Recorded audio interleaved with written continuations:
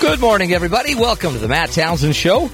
I'm your host, Dr. Matt Townsend, your coach, your guide on the side. Doing what we can on this program, folks, to give you the tools to have a better life, better love, better learning, living, leading, all L's in that alliteration. Welcome to the program. Have we got a great show for you today? Really, we have got a lineup. We have a powerhouse guest, actually 1, 2, 3, every hour, locked and loaded for your learning and enjoyment. Later in this hour, holy cow, we've got a guy that's going to help us make sense of the Middle East, if that is in any way, shape possible. That'll be tough, but I think he can do it. I think he has the background and the I think work working experience. At Princeton, Yale, Harvard, Berkeley, you know. Yeah. Helping write a constitution for a new country in the Middle East. Like I said earlier, I read this guy's bio, and I felt like I've wasted a lot of time in my life. I felt like this guy is really taking advantage of the time that he has. Shibli Mallet's going to be joining us. He's a professor of law at the University of Utah, and it was funny. When you were reading his bio, you just came in depressed. Yeah. Like into my office like, wow, I got to quit playing video games. He's done so much of, education type thing, and then he's also done giving back. Oh, he's amazing. Trying to work on peace in his country of Lebanon, and I've played a lot of video games. So see, Grand Theft Auto's just not helping. I don't really compare when it comes to this. Maybe what you ought to do on Grand Theft Auto next time is pull up to a university. Go in, maybe take some online courses. There is a school in the game. I bet there is. Go try that. I'm just saying. Hey, here's the deal. I about killed myself Monday. And I didn't want to bring it up because it's kind of embarrassing. Driving to work? No. Just I was in my bathroom. Okay. Yeah, that's embarrassing. I don't know if you've heard this, but I get up at 4:40 in the morning. 4:40 is the number. Everyone always asks, why do you say 4:40? And I'm like, because that's when I get up. It's when my alarm goes off, actually. It's early, and I've been trying to adjust. I'm not a morning person. I'm not really even an evening or a night person. Mid-afternoon? No. Okay. I don't know what person I really am, but I'm tired in the morning. I'm walking. I have to also do everything in the dark because I'm the only one up at 4:40 in my house, right? Everyone else has a life.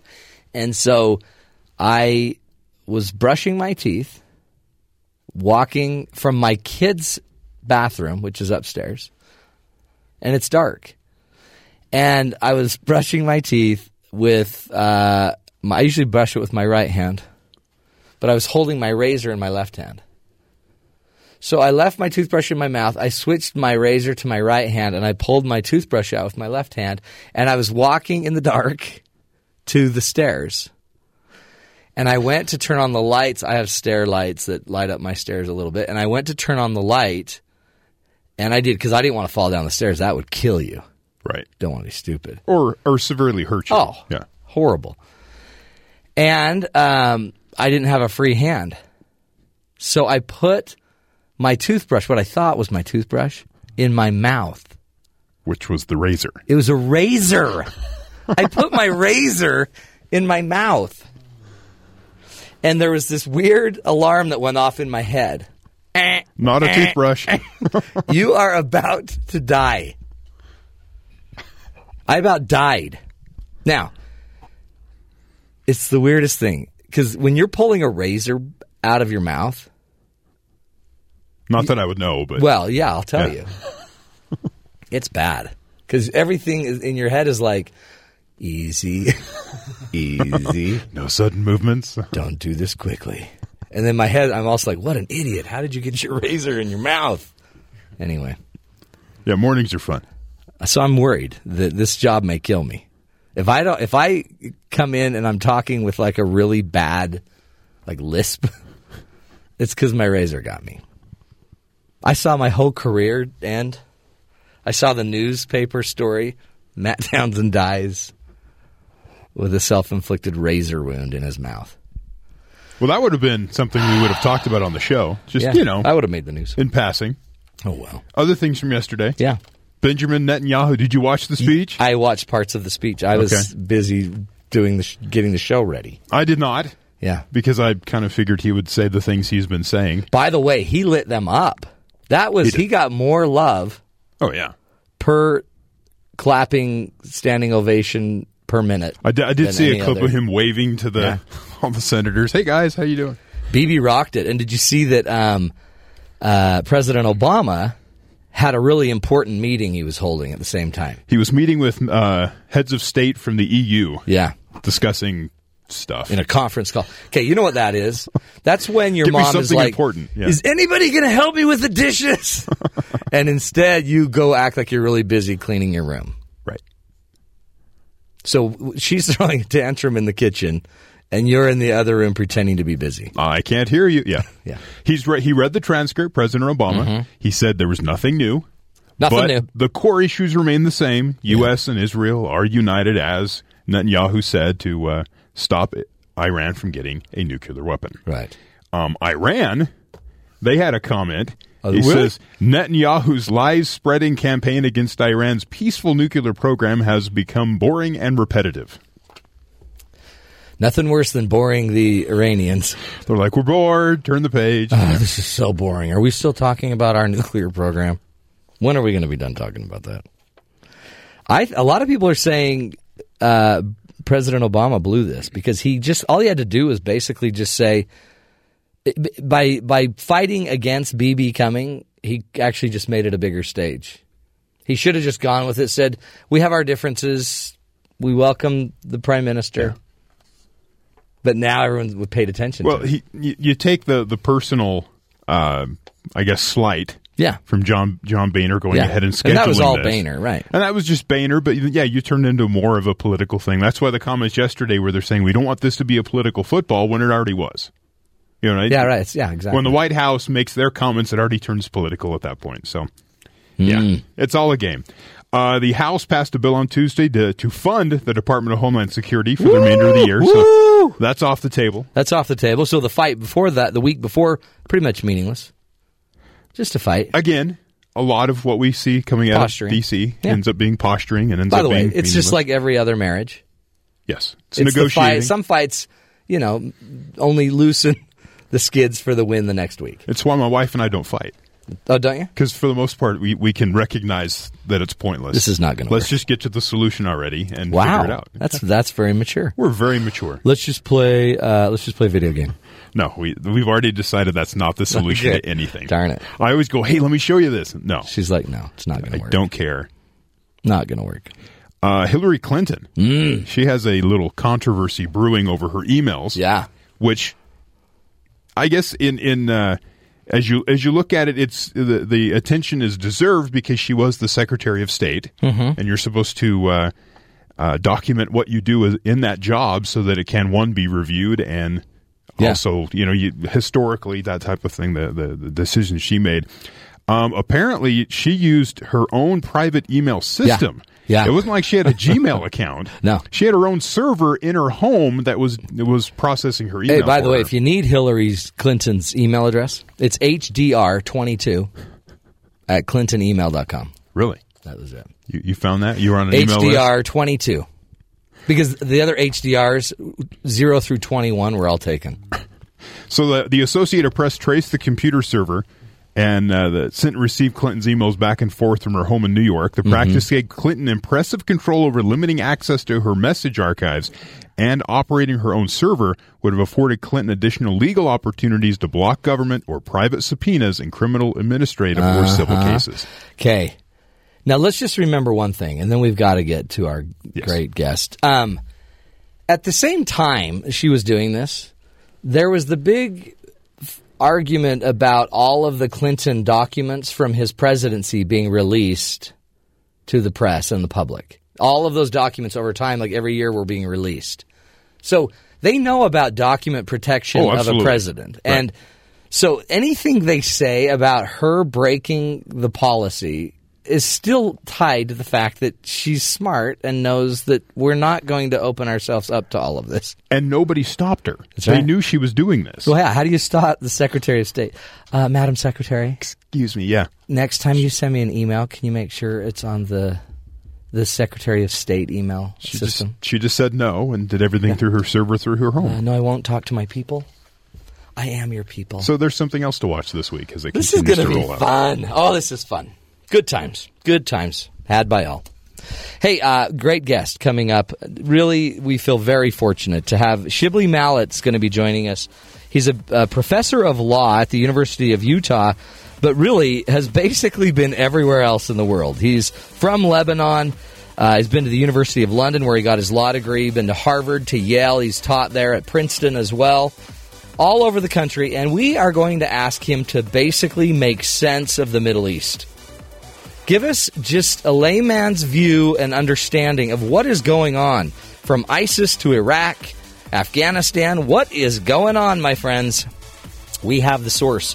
Shibli Mallet will be up next. This is the Matt Townsend Show. You're listening to us right here on BYU Radio.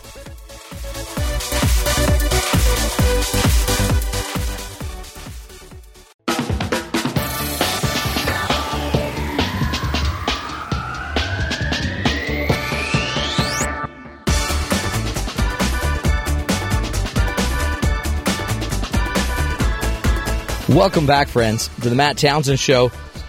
You know, so much is going on in the Middle East, and it has been, when you think about it, since 9/11. We've really been thrown into understanding and trying to deal with the conflicts going on in the Middle East on many fronts. And if you remember yesterday, Israeli Prime Minister Benjamin Netanyahu spoke to a joint session of Congress about his country's concerns with Iran developing a nuclear weapons program. The conflicts and issues that have been defined in the Middle East are built on hundreds of years of history, right? So we wanted to kind of sort through it all and sort through, just get information, really, is what we want to do. Make sure you're informed and understand maybe the deeper story and some of the history going on. And so we went looking for an expert that could help us. And we found at the University of Utah, Shibli Mallet, and I hope I'm pronouncing his name right, but he has a law degree from the University of London. He is a legal practitioner and consultant.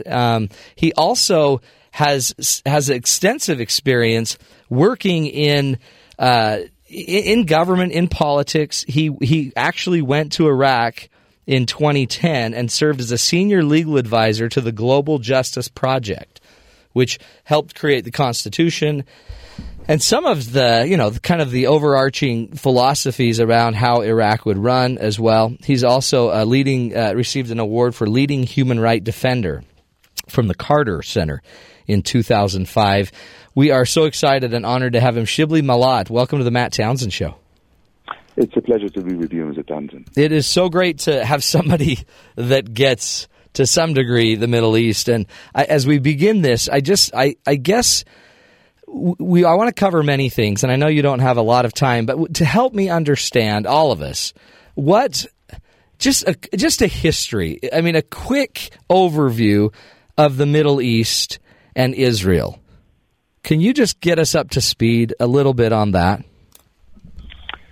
Well, of course, the atmosphere that we witness in the Middle East is mirroring a long-standing tension between what was Europe and what is now the West, and the Arab region and Islam. And so if one were to look for roots that resemble an atmosphere that we have today, one has to go back 1,000 years. This tension has never abated, and it continued through the years with continuous wars between successor empires, notably the Ottoman Empire and the West. And what we witness now is a reformulation, alas, of a war of religions that had been dormant for a while, and took another very important manifestation in the creation of the State of Israel as part of a colonial project in the late 19th century.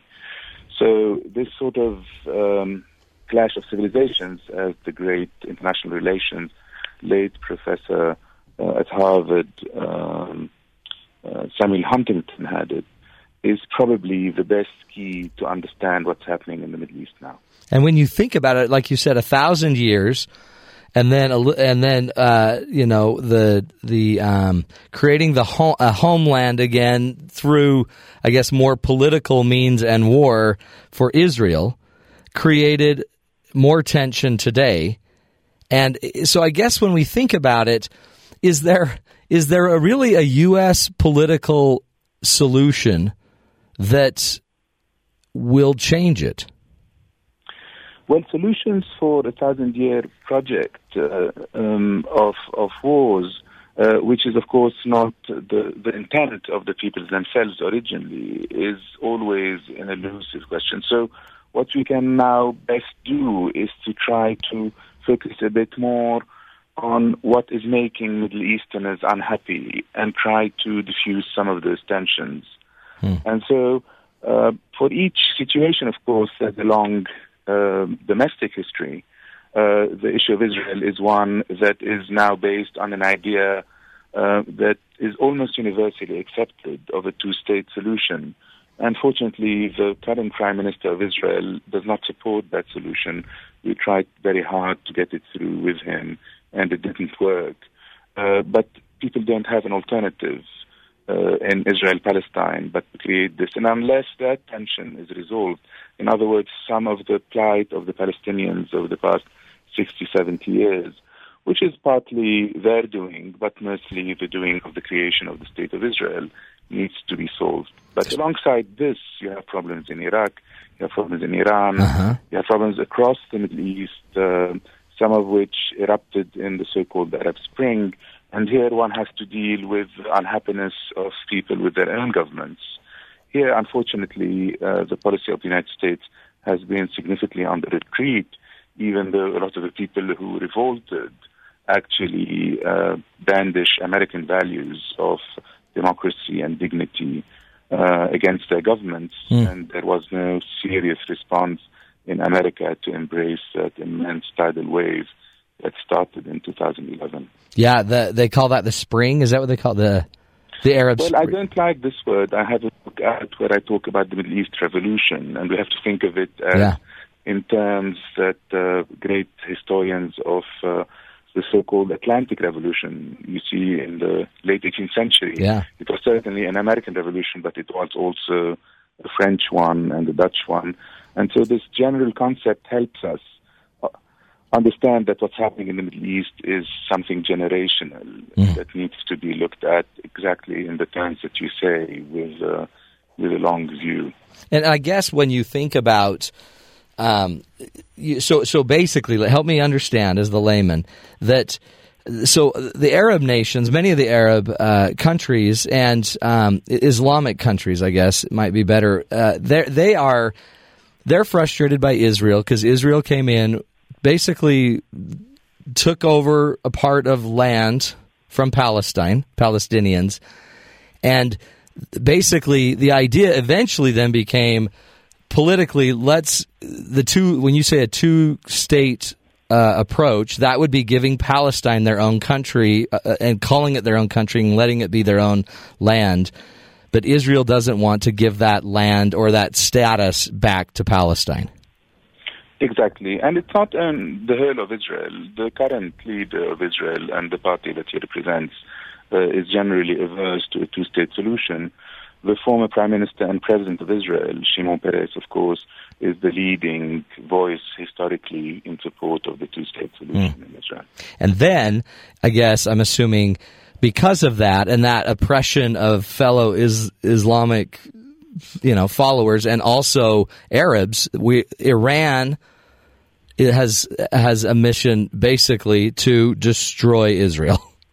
Absolutely. So the festering Palestinian issue has been at the heart of a continuous dissatisfaction in the region, which the current regime in Iran is banking on to advance its own interests.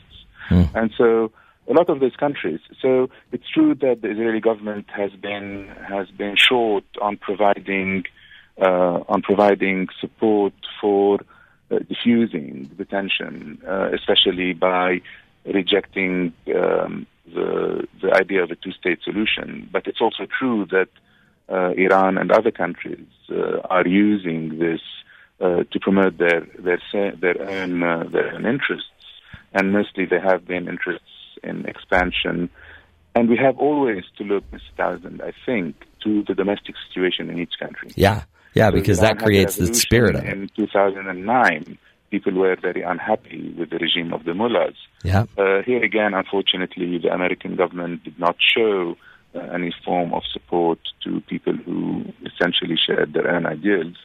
And now, mainly, Iran is running amok in the region and has been advancing its interests in Syria, where they're supporting a very bloody regime, in Yemen, where their supporters or their colleagues in Yemen have taken over Sana'a, the capital, this summer, and continue to transform what was an extraordinary revolution against the regime back in 2011 into a civil war between Shias and Sunnis.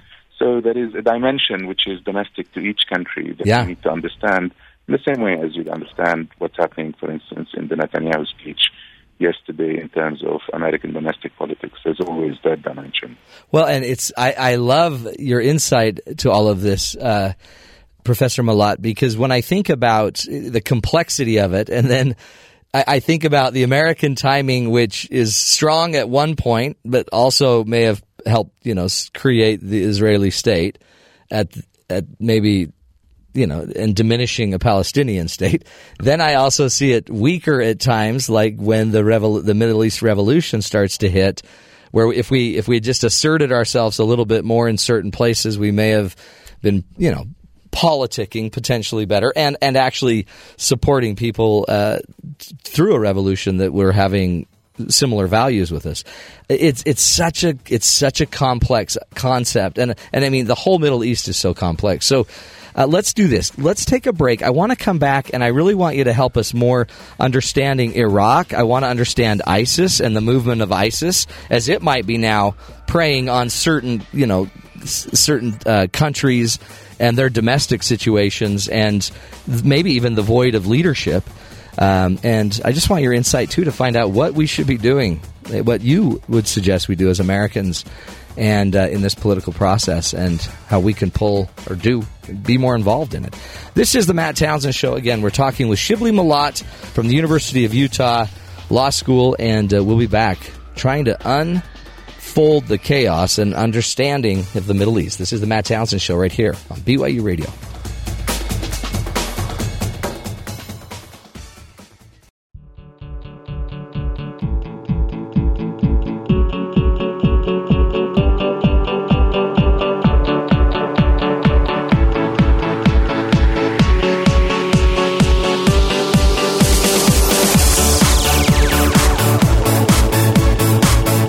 Welcome back, friends, to the Matt Townsend Show.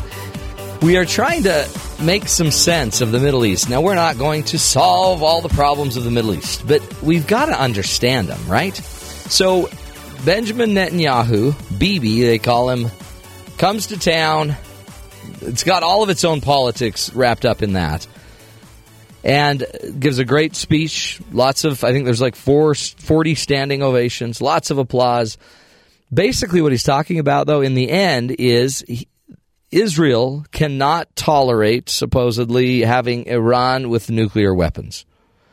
President Obama is trying to negotiate, as are other countries, with Iran to basically stop making a nuclear weapon. And they're trying to make, a peaceful solution to that. So it's confusing, and there's more to it. There's 1,000 years of successive empires and classic religious kind of warring and tribal warring that have been going on.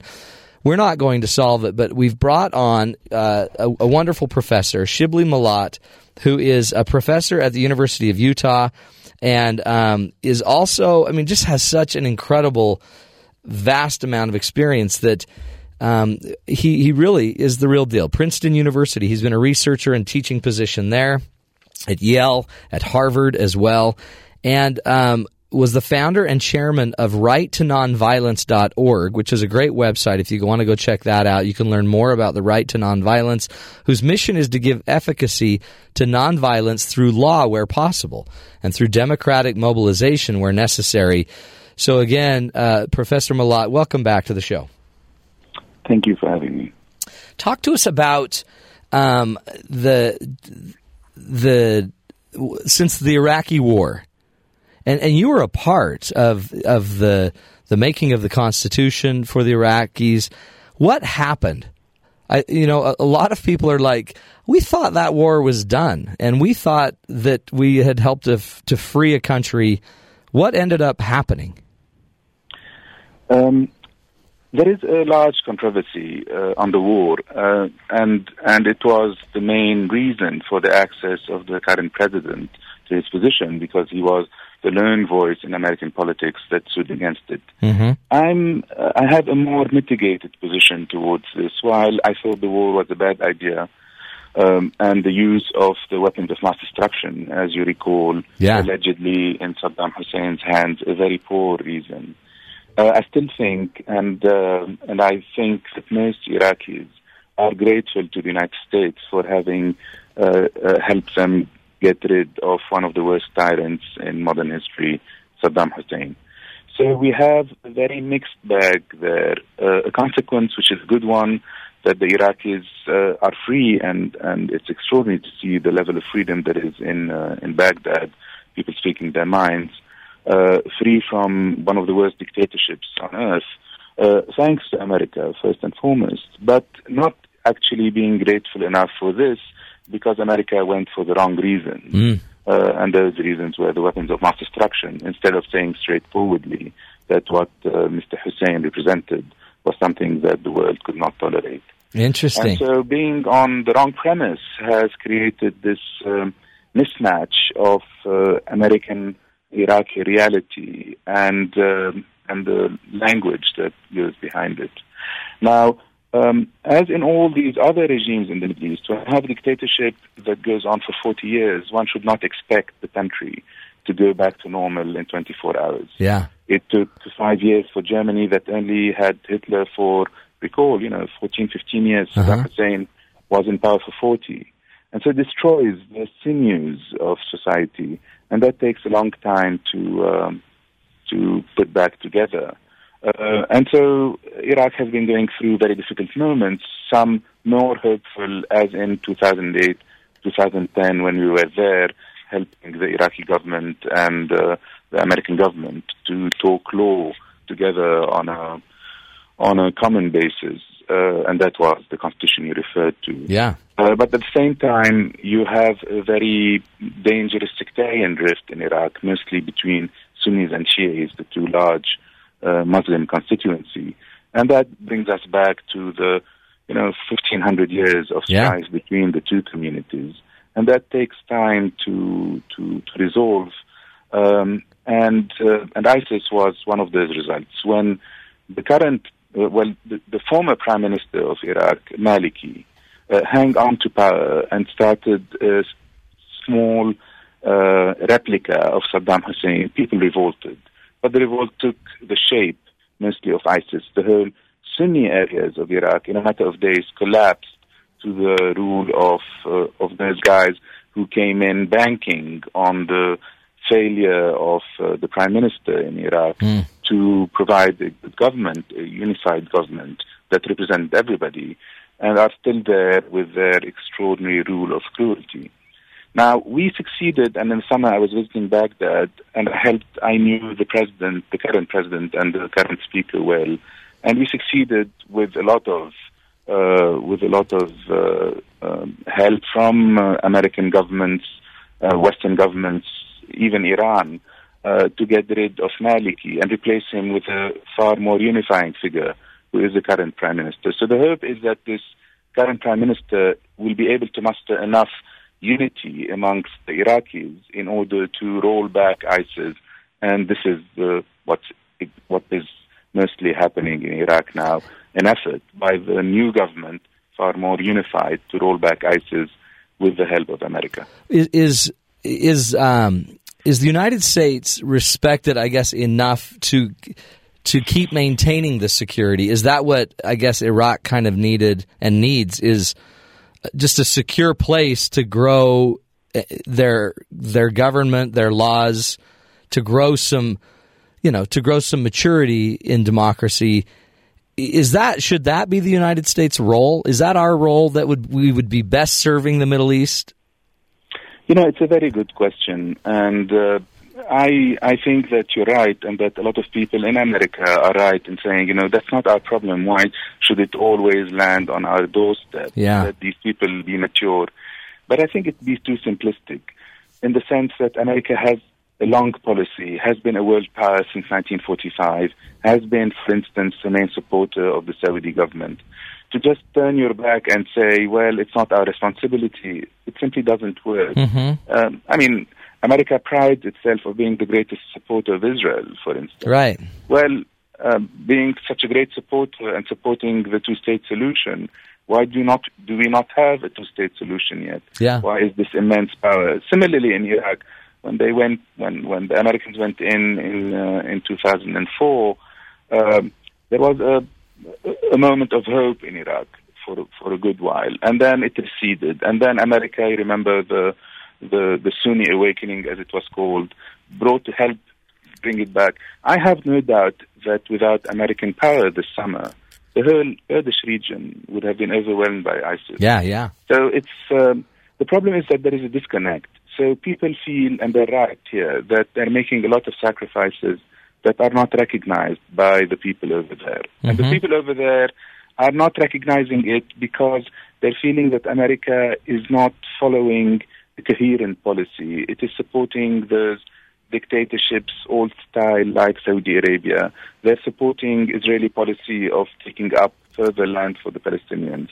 So it's hard for the common folk over there to understand what America is about. It sees it at the same time brandishing those high values of human rights, and at the same time supporting some of the worst possible regimes and policies in the region. We're so confusing. There's a problem there that needs to be really addressed much more coherently by American policymakers. Let me ask you this. There's been a big kind of, hiccup. I don't know, hiccup, but President Obama really doesn't want to call this Islamic extremism.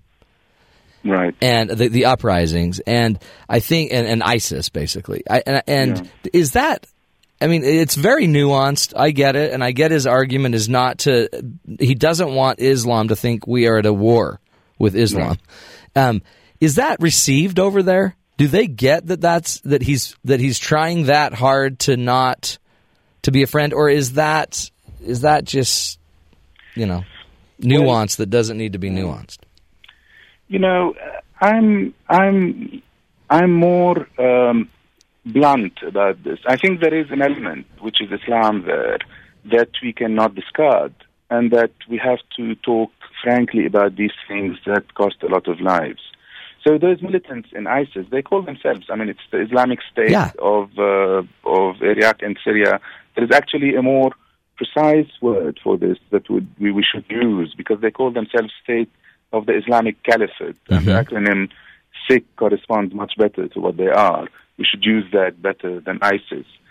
So there's an element there. The president is trying to dissociate that from Islam generally, and he's right.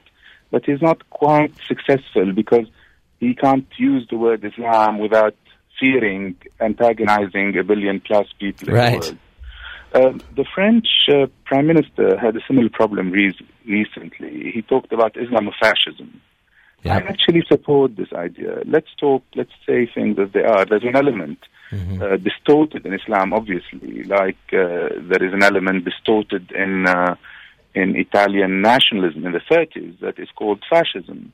It's Italian fascism. It's Islamofascism in the Middle East, and I wouldn't shy from calling it what it is, even if there is this. You see, the problem is that Islam is at war with itself. The largest number of people who are killed by ISIS are Muslims. Right. It's an infinitely smaller number of Westerners who are killed, horrendous as it is. So the question is, how do you get the right type of people in the Middle East dominating and winning that war which is mostly making Muslim victims in the neighborhood. Well, and it seems like, too, we intervene enough to create problems, but not enough to solve problems, maybe. And maybe that is one of your great gifts, right? That's one of the goals you have, is to get in and maybe establish more laws and teach more democracy, and then let that grow in an Islamic or even Arabic way. Well, yes, and it's not rocket science. People are the same all over the place, and they want the same things. They want security for their children. They want to be able to speak their minds freely without having the goons of a regime clamping down on them. And this is what makes America so alluring and so disappointing at the same time, because we sort of rely on Americans naturally as our soulmates in democracy and human rights, and we feel that there is not enough response. Americans say, well, grow up, guys, and they're probably right to some extent. But I don't think it's easy just to disentangle a world leadership like America's from any region in the world. Right. That simply, it's just a fact of life that since 1945, the whole world has been dominated for those of the Chomsky persuasion, or led for those of the more supportive dimension, or the more supportive school for what America stands for, democracy and human rights. And this tension continues and will not abate soon. What I'm on the side of is the belief that people share the same general values of human rights, and that America, as the leader of those rights, should not shy away from brandishing them across the world, including in the Middle East, and finding the people who think like them to be their greatest supporters and the people they support most. Well, Shibli Melatt, we appreciate your insight. We know you've got to go back and get to work. So we appreciate your time with us, and truly, also just simply appreciate your honesty, your directness about it. There's so much complexity to this, and it's just one of those things where, as humans, we all need to know more about this instead of just picking a side and listening to our favorite news source that will pick one side over the other. Let's start understanding the complexity of it. Everybody, you can go to rightononviolence.org and learn more about the work that Shibli Melatt is doing, and educate yourself, inform yourself as to what's going on in the Middle East. We'll take a break. When we come back, continue this discussion. Some more headlines coming up right here on the Matt Townsend Show on BYU Radio.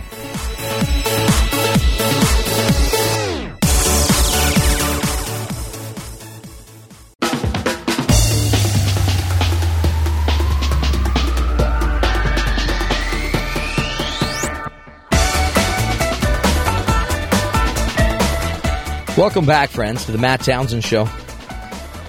Just had our tutorial on the Middle East. And you know what? It's so presumptuous as a country, it seems like, that we're just going to go in there and fix these places. We're just going to fix them. I mean, it's complex, right? This is tribal warfare. These are branches of Islam. These are countries that each of them have their own situation. They all have their own problems. I mean, we sit there now and see in the United States, Ferguson has a major blow-up. L.A., a man is shot. New York, a man is strangled by police forces. Every one of those have completely, we would say, just one thing in common, but also different things. Every one of those cities offer different things to the groups in there, and the cultures and the different ethnic groups and just lifestyles, and it's different. And yet, we expect the Middle East, I guess, to be all the same.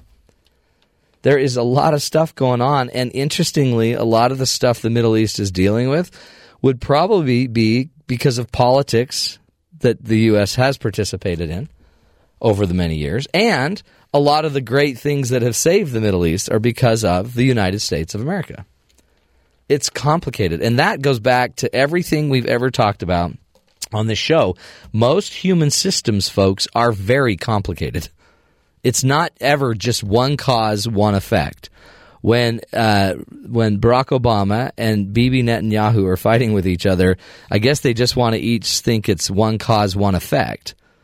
But Bibi is dealing with all of the complexity of Israel, and all of the Middle East conflict isn't going away, along with 1,000 years, along with just economic status, along with what happened in Iraq, which also happened because of 40 years of a dictator, one of the worst ever, according to our last guest.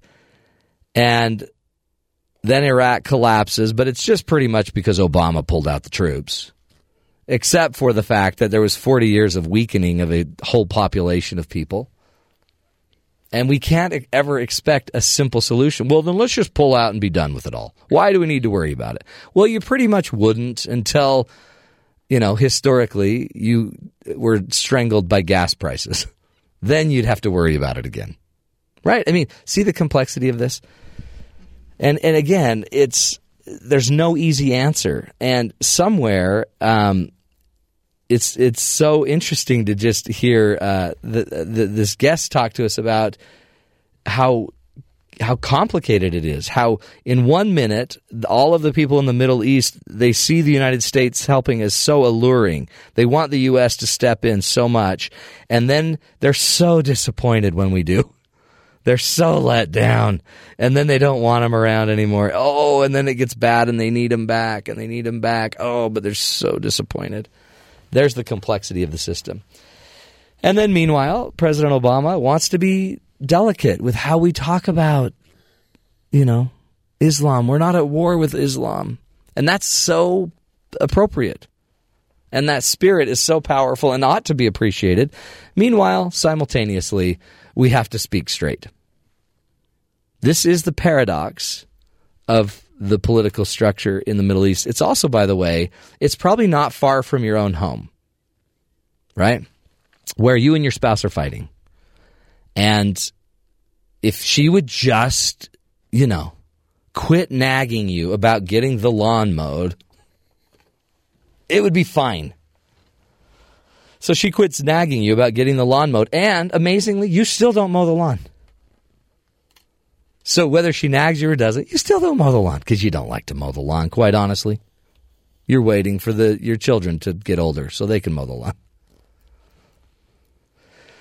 And we fight about it, and we fight about the lawn like the lawn is the real issue, and we fight about all of these things, but Shibli Malat made a wonderful point that in the end, the kids, the Arab kids, those Islamic families want the exact same thing that you want with your family.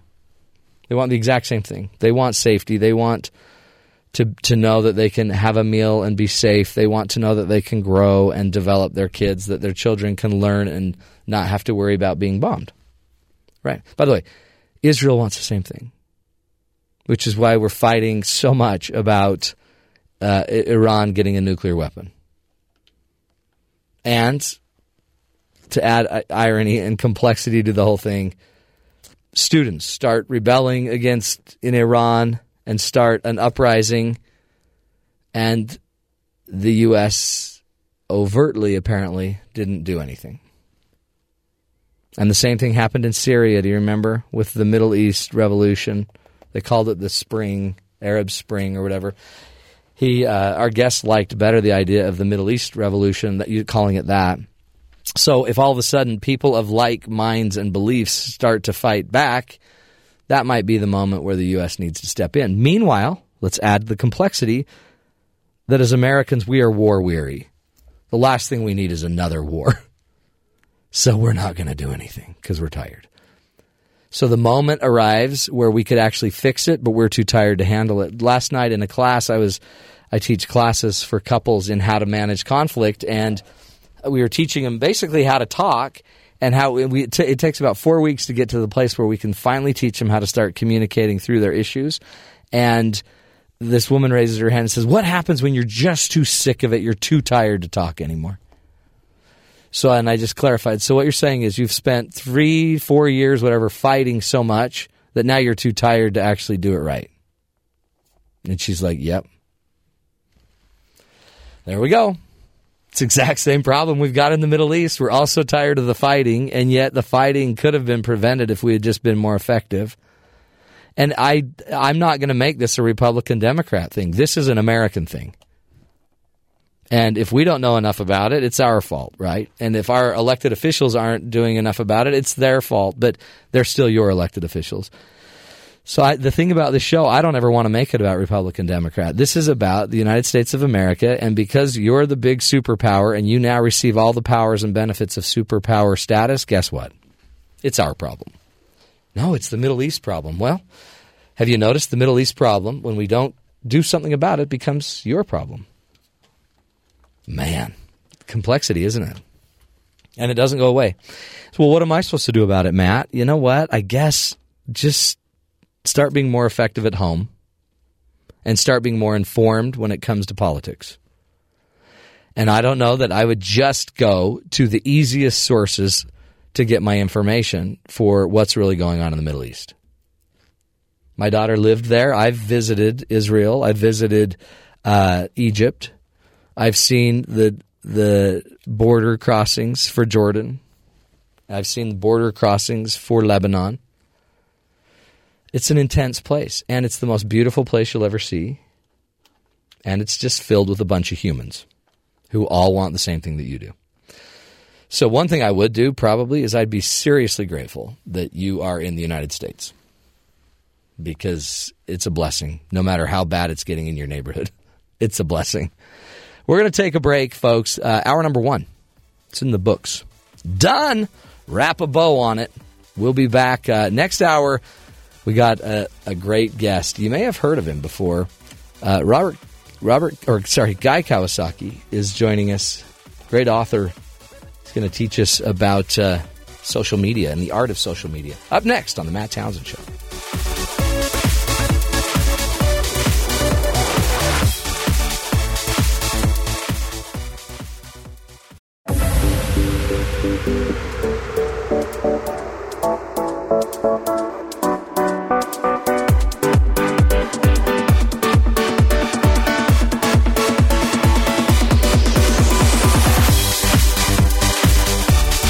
Good morning, friends. Welcome to the Matt Townsend Show.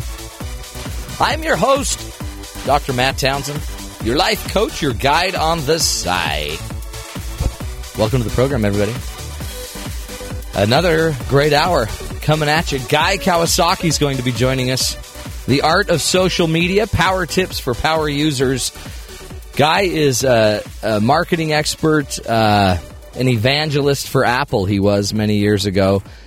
But he just knows how to reach people, and he's going to teach us in a little bit about social media, how you could be using it more effectively to build your brand, to build your identity, stuff like that. Tips of the trade. I personally, I just started using Twitter. I mean, I've always used Twitter, but I really actually started using it because Terry forced me to do that. I did not force you. It was pretty aggressively forced upon me. Okay. But I like it a lot. But I don't tweet. And you know why I don't tweet? Hashtags. What about them? Are you morally morally against hashtags? I don't get them. I don't understand them. I do like to say the word hashtag. What don't you understand? The idea of a hashtag is there's an event going on. Mm-hmm. This hashtag is associated with the event. Yeah. Everyone commenting on that event uses the hashtag. So when you tap the hashtag, all you see is that hashtag. So it's a place where you can. It's kind of organizing all that content together. My problem is I think every idea deserves its own hashtag. That's the problem with hashtags, is that people abuse the hashtag. See, I would be a hashtag abuser. Like if we tweet from the show, we could put hashtag BYU Radio. That's great. Or hashtag the Matt Townsend Show. Those are possible hashtags, but not necessarily. But see, I would also say hashtag Guy Kawasaki, hashtag the art of social media, hashtag BBC News, hashtag James is getting married. See? Hashtag now you're abusing buy hashtags. Your wife knives. I'd say it all. Hashtag I stuck a razor in my mouth. Hashtag almost died. See, to me, I use it like a period. Now you're a Saturday Night Live skit where they do that. Is that what they do? I don't know. Actually, it was Jimmy Fallon. I always get those mixed. Is it Jimmy Fallon? He was on Saturday Night Live. It's over my head. It's a Jimmy Fallon skit. Yeah. It's out of my pay grade. And Hashtag.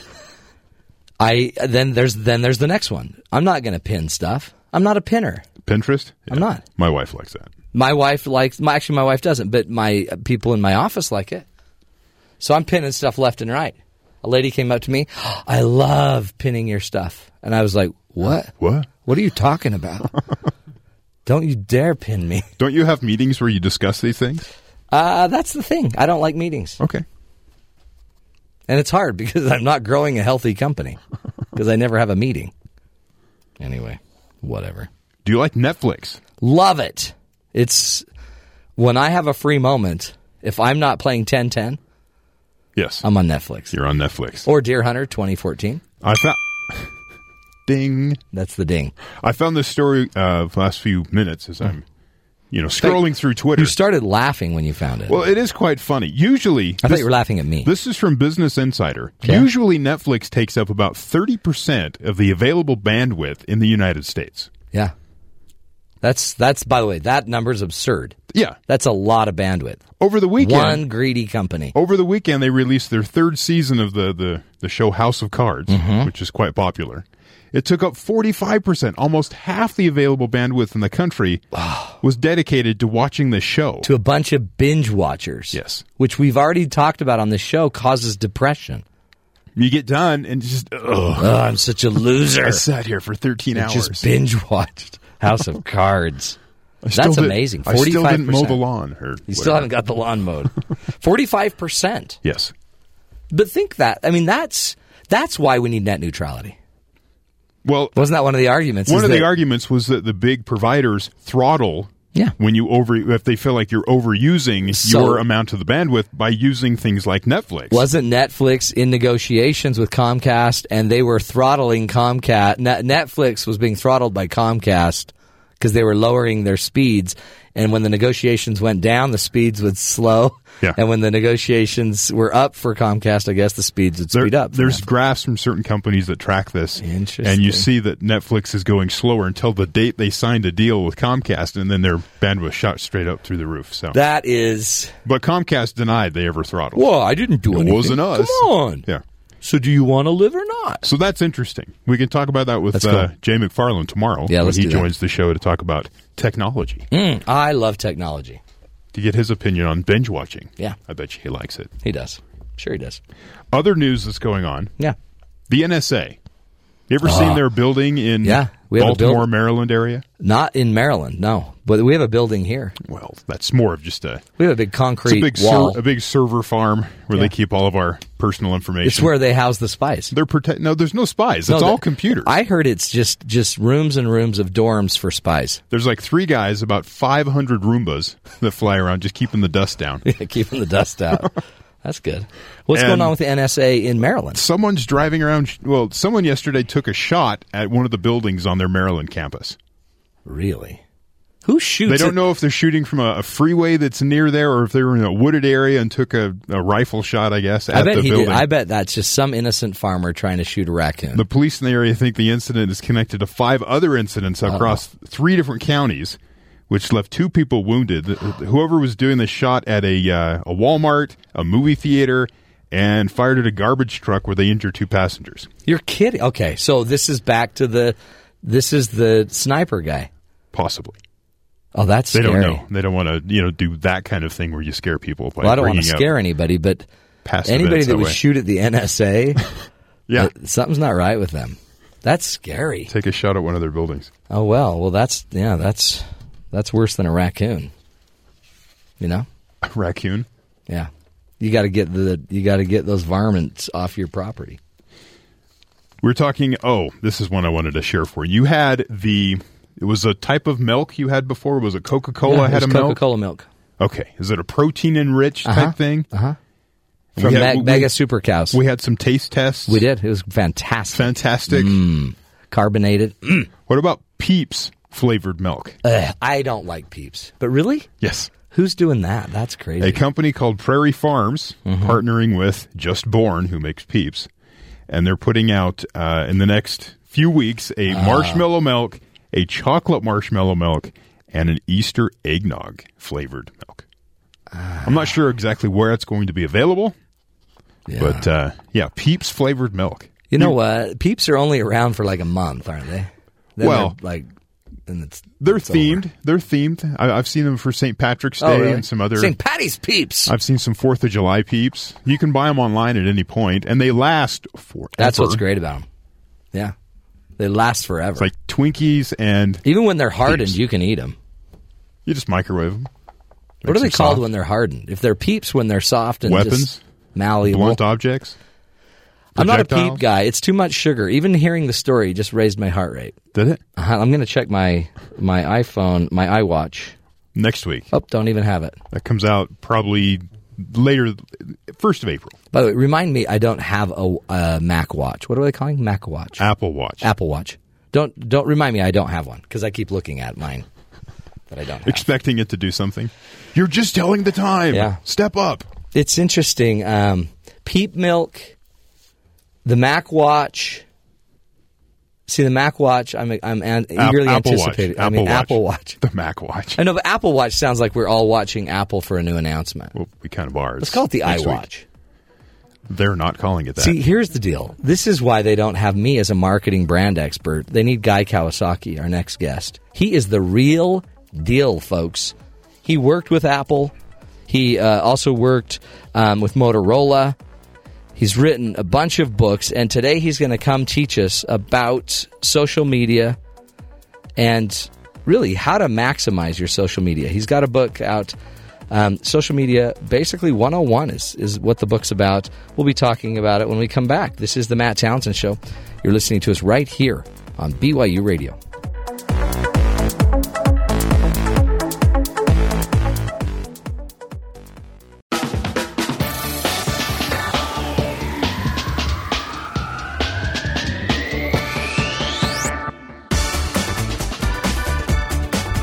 Welcome back, friends, to the Matt Townsend Show.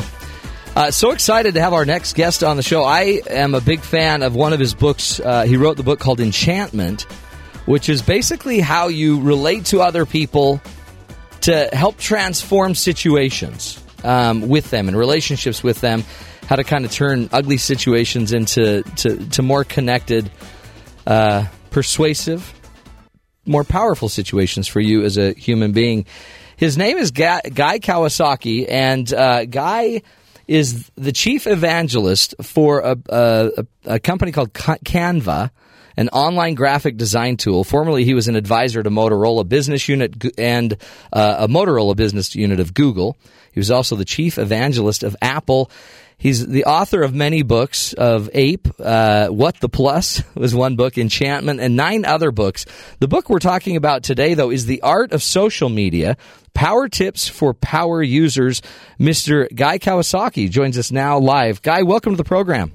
Hi, good morning. It's an honor to have you on the show. I have loved your books and your insight. You really are, you're kind of a marketing mind, really. Is that accurate? You're a marketing, a people, a motivator. I am a marketing, I do have a mind. And you do marketing. I am in marketing, so I guess I'm a marketing mind, yeah. So this book, though, about social media, the art of social media, Power Tips for Power Users, how would a marketing guy, what was the step from there to getting into the social media tools? Well, social media, I believe, is the new marketing. So it's not something that you do after marketing is done and everything else is done. And in particular for small businesses and for individuals, social media equals marketing. Yeah. It's the same thing at this point. And I learned a lot about this because I have to use social media for the promotion of my books and things. And I am now chief evangelist of Canva, which is an online graphics design service that every listener should be using to make social media graphics and business cards, infographics. Oh, interesting. Covers, so, yeah. Posters. So when people want to do a meme for their site or they want an infographic, they could go to Canva and you'll help them make it look suitable.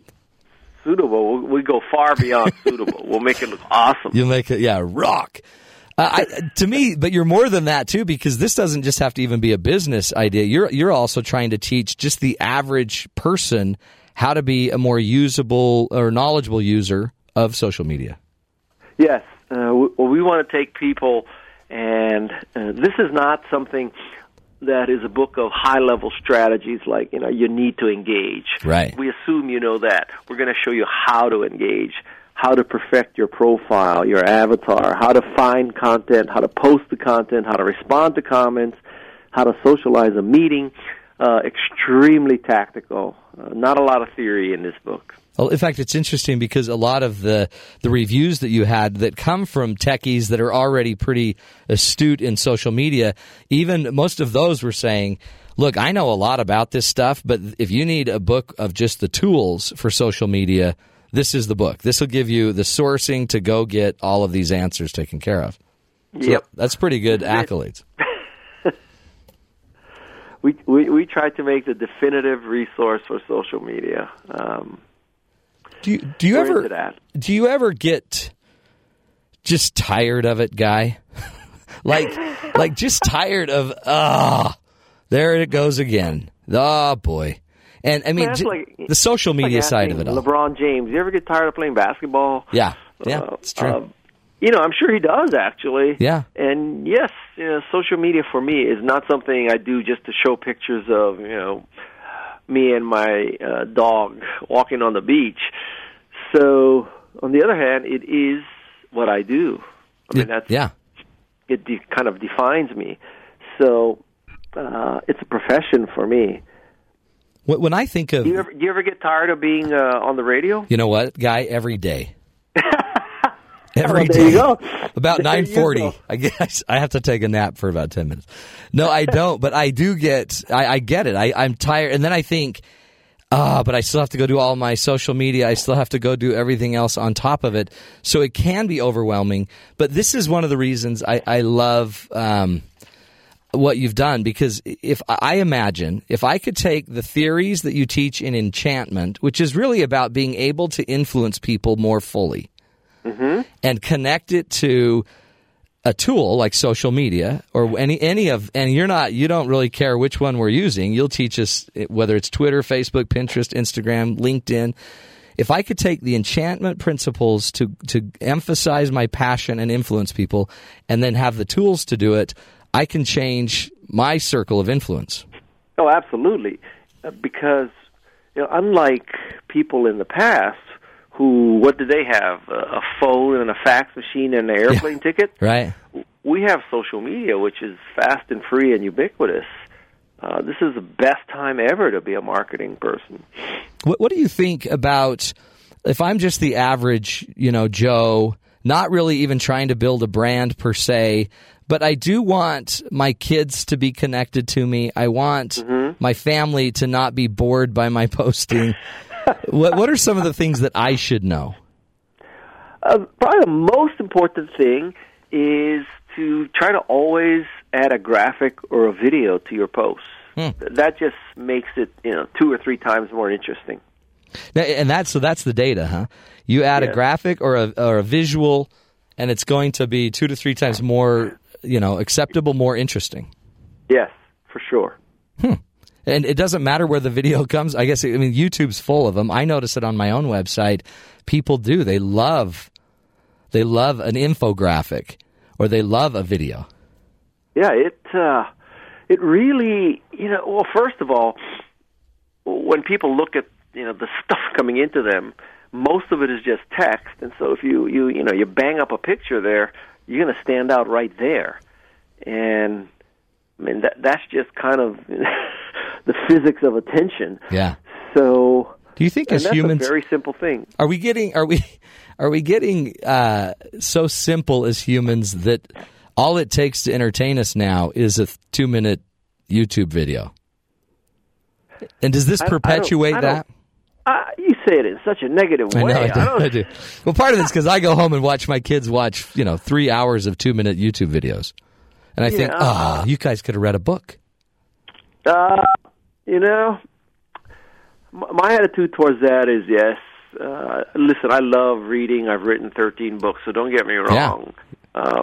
On the other hand, it seems like every generation says that about the young people of their generation. Yeah, right? Rock and roll music.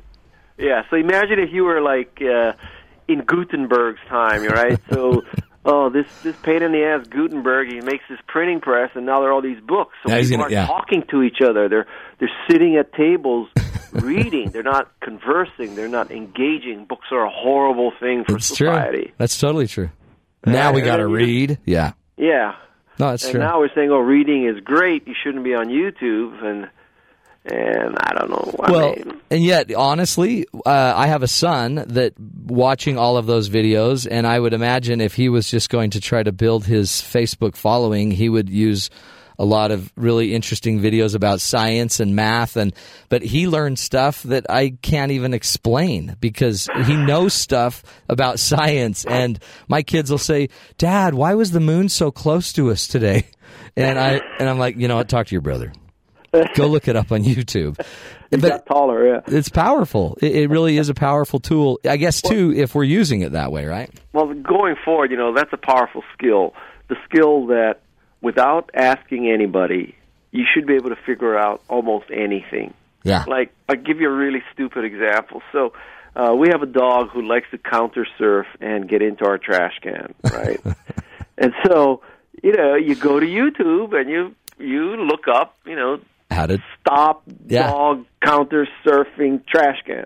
There's like 15 videos about what to do. Are you serious? That's great. But this is a slice of my life last night. Well, so you're going to post that on Facebook? You might want to. That's a great story. And so, is that good or bad? Does that mean, would it have been better if I found someone who was a dog lover and we had coffee together and we discussed our problems and all that? Or you go to YouTube, 30 seconds later, you're watching a video and say, oh, okay, that's what true. I got to do. No, it's totally true. And it's, again, I see it just, it's a tool, right? These are just tools, but if you don't know how to use the tools, then you might just be putting people off. You might, like we were talking about hashtagging, and I'm a hashtag hack. I don't do it right. And so in your book, I guess that's one of the key things you're going to do is do you walk through every different, medium of, or every different type of social media? Facebook, and we Twitter? try to give you power tips. For example, with Pinterest, you should not hashtag. The aesthetic sensibility of Pinterest is no hashtag. Instagram, you should. Yeah. The expectation on Instagram is you have 4, 5, 6 hashtags. So it's a very different world. Interesting. Well, let's do this. Let's take a break, and I want to come back, Guy, and have you give us just a bunch of other tools, a bunch of ideas we should be making sure we're using when it comes to social media. Plus, I have other questions about, if I only want to do 2 or 3, are some of these more valuable for me in my life and others, those listeners. We'll come back more with Guy Kawasaki. He's got his new book, The Art of Social Media, Power Tips for Power Users. Back after this break.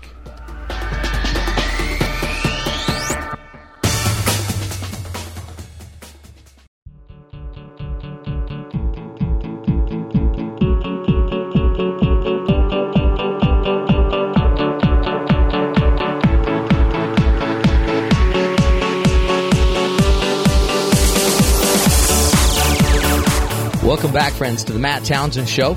On the phone with us is Guy Kawasaki. He's the chief evangelist of the company called Canva, an online graphic design tool. He's also the former advisor to Motorola, which was a business unit of Google at the time, and chief evangelist of Apple back in the day.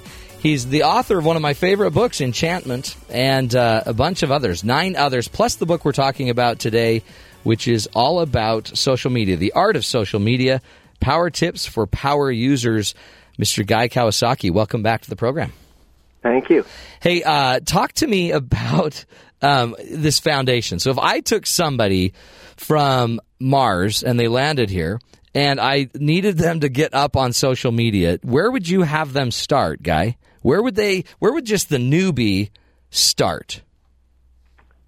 Probably from Mars. Did they have cameras on Mars? They had cameras. They're pretty much like us, except one eye.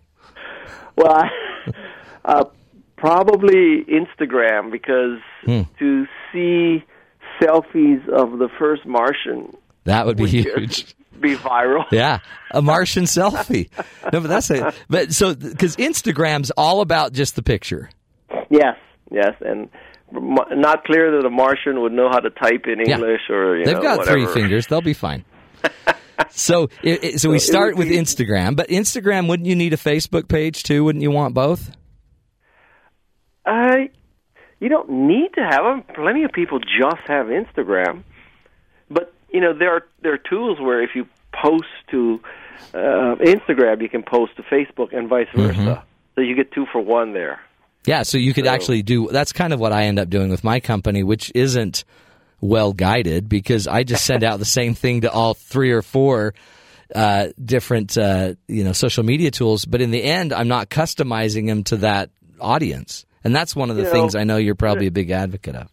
No, but you know what? I send the same thing to 3 or 4 services. Okay, do you?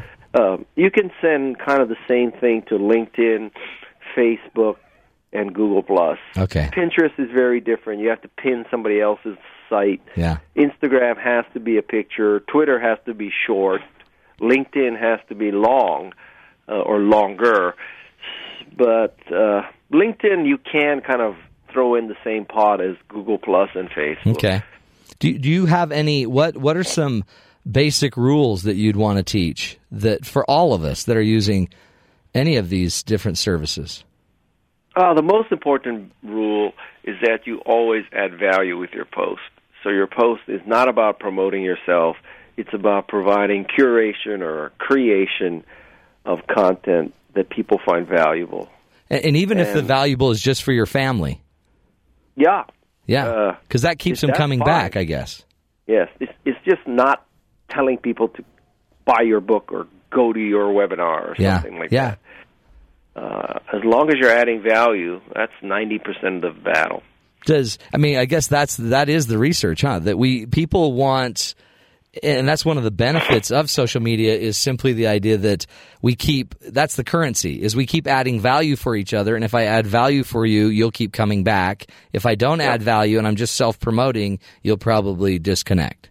Yeah, how many of you TiVo QVC?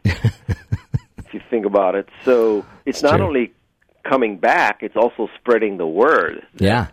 If you found this great post and shared it, and people who got it reshared it, that's spreading your brand, that's getting you more followers and more awareness. It's true. We did it yesterday. We put up an article on my Facebook page. Normally I'll get like 6,000 views or something on an article on something like, hey, I'm having a date night or whatever. But then all of a sudden we put up just an article about marriage, the secrets that you need to know, and 50,000 views. Yeah. It's just powerful. People want it. How many likes or fans do you have on that page? I have 40,000. Yeah, so that's very good.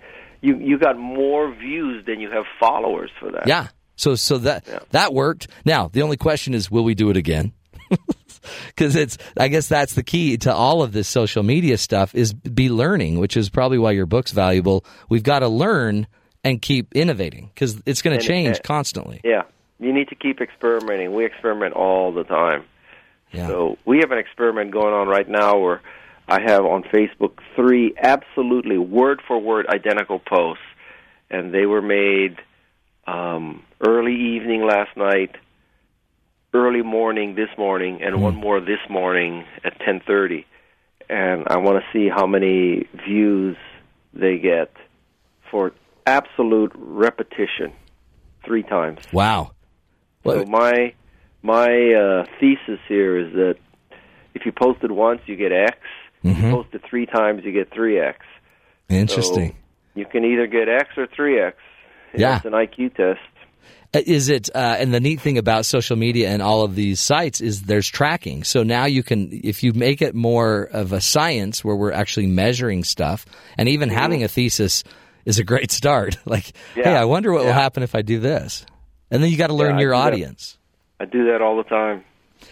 Does it? By the way, yesterday I have a new book come out. It's called The Art of the Start, as opposed to social media. Oh, interesting. So this is a book that's 10 years old, and I completely revised it to bring it up to speed. And if you're an entrepreneur, may I just suggest that you look into it? You bet. It's The Art of the Start, meaning like the start of a business? Yes. Ah, great. Yes. Is it? You probably ought to post a lot about it on your social media. Oh my God! then we can. You know, I tell people to act like NPR, provide content all the time. Yeah. Great content, so you earn the right to run your pledge drive. Yeah, it's true. That's true, I'm though. running my pledge drive right now. That's it. I mean, yeah, and if you do a pledge drive, 1 every 20 or whatever, what is the number? Do you have a nice number for how many offerings that are non-pledge drive related to every pledge drive? I think the right number is about 1 out of 20. Yeah. So although yesterday we did a calculation, so we looked. I started on Twitter in August of 2007, and I have about 140,000 tweets. So we figured out that I tweet 50 times a day. Wow. No, but Guy, you're breaking the rules according to what people are telling me. But you're not, are you? Because your people will follow you.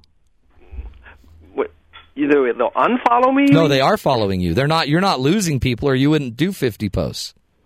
I am not losing people because I post too much. Right.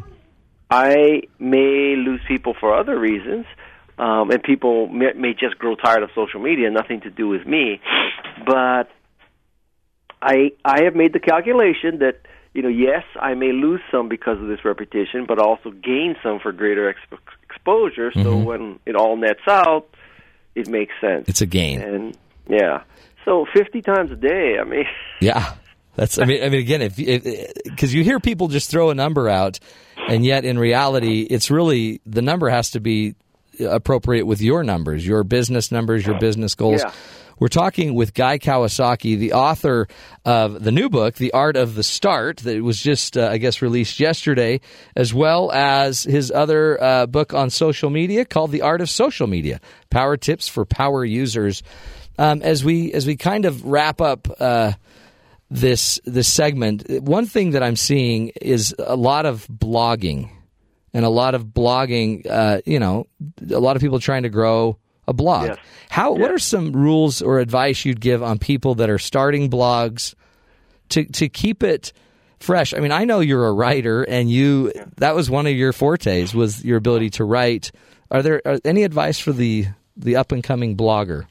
Yeah, I got to tell you, blogging is very difficult because the expectation is 500 to 1,000 words at least once a week. Ugh. And that is a non-trivial challenge. I mean, it may not sound like much, and if you're a reporter and you're doing that every day, it's not a big deal. Doesn't sound like much, but for most people, it's a lot, and it's a lot for me. Mm-hmm. And I have a very fortunate situation where I can pull an excerpt myself from the book. Yeah. Or books, but not a lot of people have that luxury. And so blogging is a challenge. And one important thing to understand about blogging is use your social media to promote your blog. Many people don't do that. They separate the two. Yeah. So whenever I blog, all my social media is telling people to go read the blog. And you do that just to kind of stir the pot? I do that because I want to drive people to good content. Yeah. So, I believe my blog is good content, so why wouldn't I promote my own content if I'm promoting other people's content? That's true. And then I guess throw that in as one of your every 1 in 20? Or, I mean, it's already real content, so it is just an offering. Yeah, I don't count that in the it's not 19. Right. I think we're into this really interesting world where, we don't necessarily need the big organizations to bring us the information anymore. Now, some of my favorite bloggers to follow are just, some guy in his, back room in his house, but creating great content. And one of the rules, though, is you got to create content. And you've got it, because if you get people used to following you and they're not getting something once a week, you're going to lose the pull. Yep. That's cool. Talk, just as we wrap it up, talk about, I can't get enchantment out of my head. And I think if you had to just define, because part of what I think you're doing is teaching people to treat humans well, not always so you get something in return, but if you treat them healthy and well, and I understand your goals, you understand mine, we can find this mutuality where we all can benefit in a variety of ways. But just talk about the impact we as humans can have with each other in social media. Sure. So the book is called Enchantment, and it's inspired by How to Win Friends and Influence People, where I applied sort of digital techniques to winning friends and influencing people. But the gist of it is that you have to be likable, trustworthy, and competent. And, everything else flows from that. And then now we're fortunate that we have the ability to spread the word further, because Dale Carnegie could, best case, fill a hotel ballroom. Right. We have Twitter and Facebook and Google Plus and Instagram and Pinterest to show people that we're likable, trustworthy, and competent. And this is a much more powerful platform. So that's kind of the gist of the book. And I write and have written that book really from a high ethical standard. It is not about, shucking and jiving and fooling people and all that. It's not, 30 days to riches. It really is more about social psychology than anything else. And using really your character and your likability, but your likability is kind of your trustworthiness to influence people. And you actually kind of make it an overt goal that we should be trying to influence. We're not. Yes. We should be using our skills, our gifts, our talents to help causes and people and lives, right? Right. Well, the reality is every day you have to influence and persuade people. It could be your kids. It could be your dog. Right. It could be your boss. It could be someone you're trying to buy from or trying to sell to. It could be how you check into, Virgin America and you're trying to get an aisle seat. I mean, that's true. Yeah. It could be the waiter or waitress trying to get faster service. I mean, who knows? But that's almost every human interaction at some point is influencing people. So. Right. Well, I appreciate it. As we wrap up, any final thoughts? Anything we need to know when it comes to social media or enchantment, or even the new book, The Art of the Start, and the people in our lives? I think the key is to always be adding value to the universe. If you do that, you'll be enchanting, you'll be successful on social media, and you'll be a great entrepreneur. That's pretty much it in a nutshell. That's all you need. Well, we appreciate it. Guy Kawasaki, great job, and keep up the good work. I'm excited to go read the new book, The Art of the Start. And again, all you got to do, you Google Guy Kawasaki, man, you're going to find 1 million entries. He's just a great knowledge and a great resource for all of us. We'll take a break and come back. When I come back, I've got some tips for you when it comes to social media and your marriage. You got to be careful. There's a lot of stuff, a lot of people losing their closest relationships simply because they're not paying attention. This is the Matt Townsend Show right here on Sirius XM 143 BYU Radio.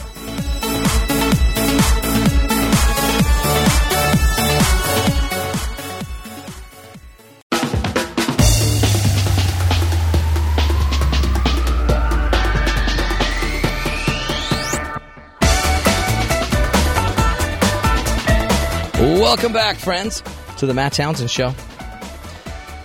Social media, it's here to stay. According to Homer Simpson, the internet looks like it's going to stay for a while, right? It's here to stay. It's not going anywhere. So as a relationship coach, I've spent about the last 14 years working with couples and 9 years before that working with organizations in how to create stronger teams, relationships. But when it comes to social media and social networking, that's a pretty new deal. So I put together a list about the top 10 rules that I suggest with my clients when it comes to their online kind of social networking habits and their marriage.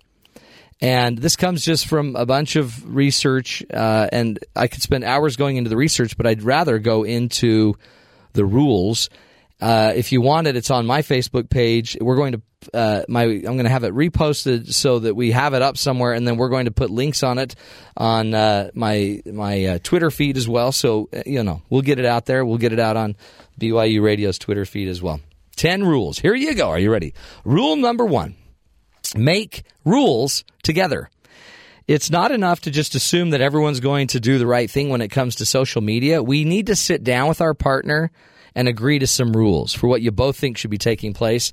By creating rules, you need to both know what's expected, what's acceptable, what's not. In fact, just the other day, I had my wife ask me, "Do you know who this guy is?" And I'm like, nope. Oh, okay, because I don't want to accept him because I have no idea who he is. And then another time she's asked me, you know this guy, is he okay? And I did know him, and I'm like, yeah, he's okay. So let's have him on the Facebook page. It's just making rules and figuring out how we're going to go through the process. Another one is transparency. One of my big rules in relationships in general is no secrets, right? We've got to put everything on the table.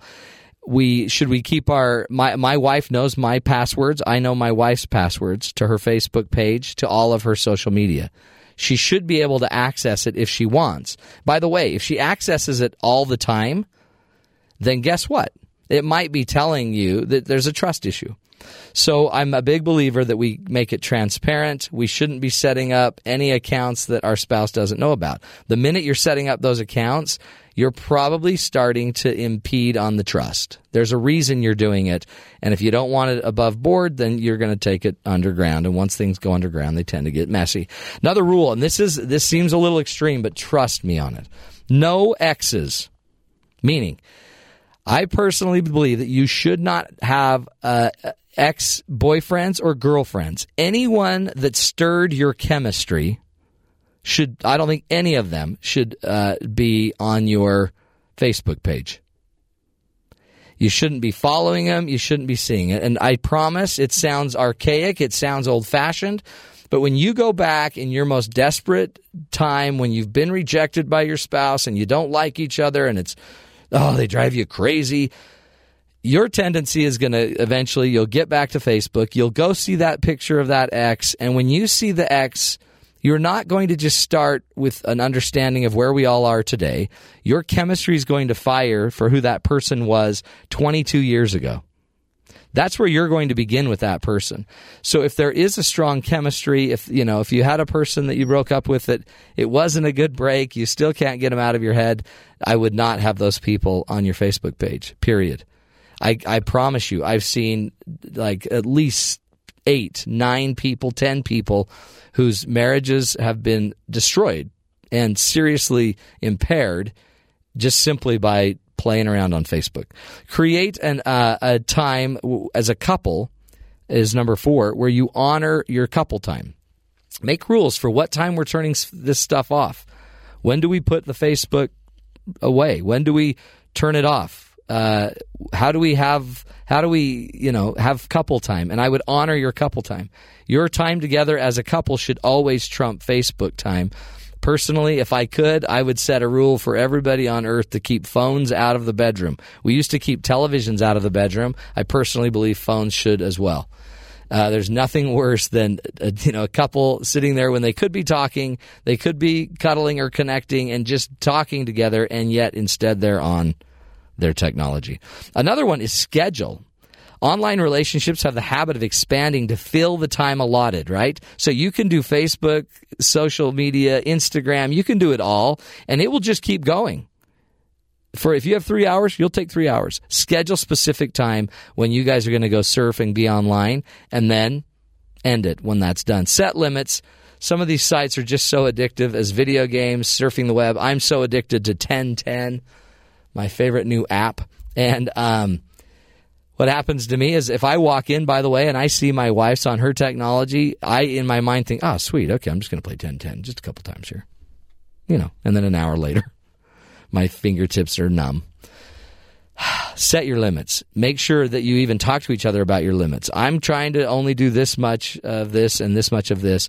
Focus on the positive. Commit to only discussing the positive things about your partner online.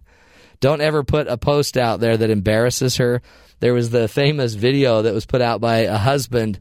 They were both in school, and the husband was teasing his wife because they were talking about the speed limit, and he just couldn't get her to get that. So how far will we be if you drive 55 miles an hour? How far will we be in an hour? And she anyway, it was hilarious, but it humiliated her. And eventually when they went on TV, she made a point of saying, yeah, that humiliated me, and it's taken him a lot to make up for it. Don't just try to embarrass your partner or others. And I'm a big believer, too, that let's not just keep promoting people looking stupid. That not only tears, everyone down, and the person down, it tears everyone that's looking at those photos down. Make sure you're sharing what you're learning. there's some pretty interesting information out there, and it's a great way, if you'll just turn your technology off, you and your partner could actually talk about it. We had a friend that we just found out passed away of ovarian cancer yesterday, and then a lot of her friends started posting really wonderful stories about her and information about her, and my wife and I could dialogue and talk about that, and it created a very positive experience that helped us through that process. So share what you're learning with each other. My wife and I will constantly be sharing information, favorite, stories, favorite everything. Listen to your partner's concerns. When your partner feels that enough is enough, you must listen, folks. Social networking is something that should enhance your relationship and not detract from it. Don't just poo-poo their ideas. Listen to them. And once, number 10, finally, keep it all in perspective. Don't let your online world take precedence over your real-life world. The minute you start to see distortion in wanting to spend more time online chatting instead of dealing with your real-world issues, it's time to take a break. I'm a big believer that you could take a technology break or fast from technology regularly. Personally, I would try it every single month if you could, for sure. I just heard somebody give great advice that they basically have their kids every Sunday turn off technology until after dinner. And so they basically have, an 8-hour, 10-hour fast from technology. Anyway, great ideas for you. If you want, you can go look me up on Facebook. That's one way to find it. You can also go to our Twitter page, go to BYU, look us up at BYU Radio. Tons of good stuff. Guys, relationships are great. They're essential. Don't let social media get in the way. We're going to take a break and, refill the batteries. When we come back, starting hour number 3, great topics on parenting and social media. When we come back, this is the Matt Townsend Show. You're listening to us right here on BYU Radio.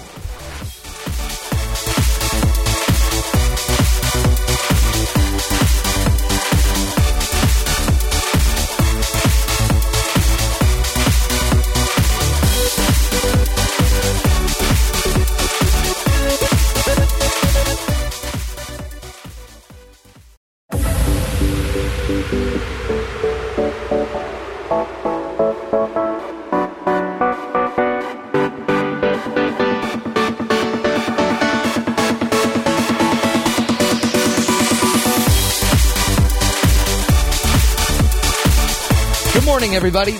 Welcome to the Matt Townsend Show. I am your host, your life coach, your guide on the side. On this program, we try to give you the tools, the ideas, the insights, the information, everything you need to not just get your day started, but to actually go make it a great day, a great life. Welcome to the program. And again, another great hour coming up. We're going to be talking a little bit later to Julie Nelson about your children and social media, some of the things you might want to be thinking about when it comes to protecting them, making sure they're doing things smart.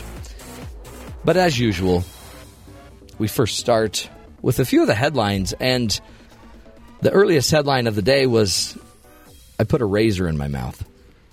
Not even a razor blade, an entire razor. Well, it was dark. It was dark. I thought it was my toothbrush. Toothbrush in one hand, razor in the other hand. Yeah. You switched hands. You would think because I had to open my mouth really wide, you would think I would have known. But I had 4:40 in the morning head. I usually function, well, I've been doing this quite a while at this hour of the morning, but I function really well at that hour now. Yeah. Do you? It took about 6 months.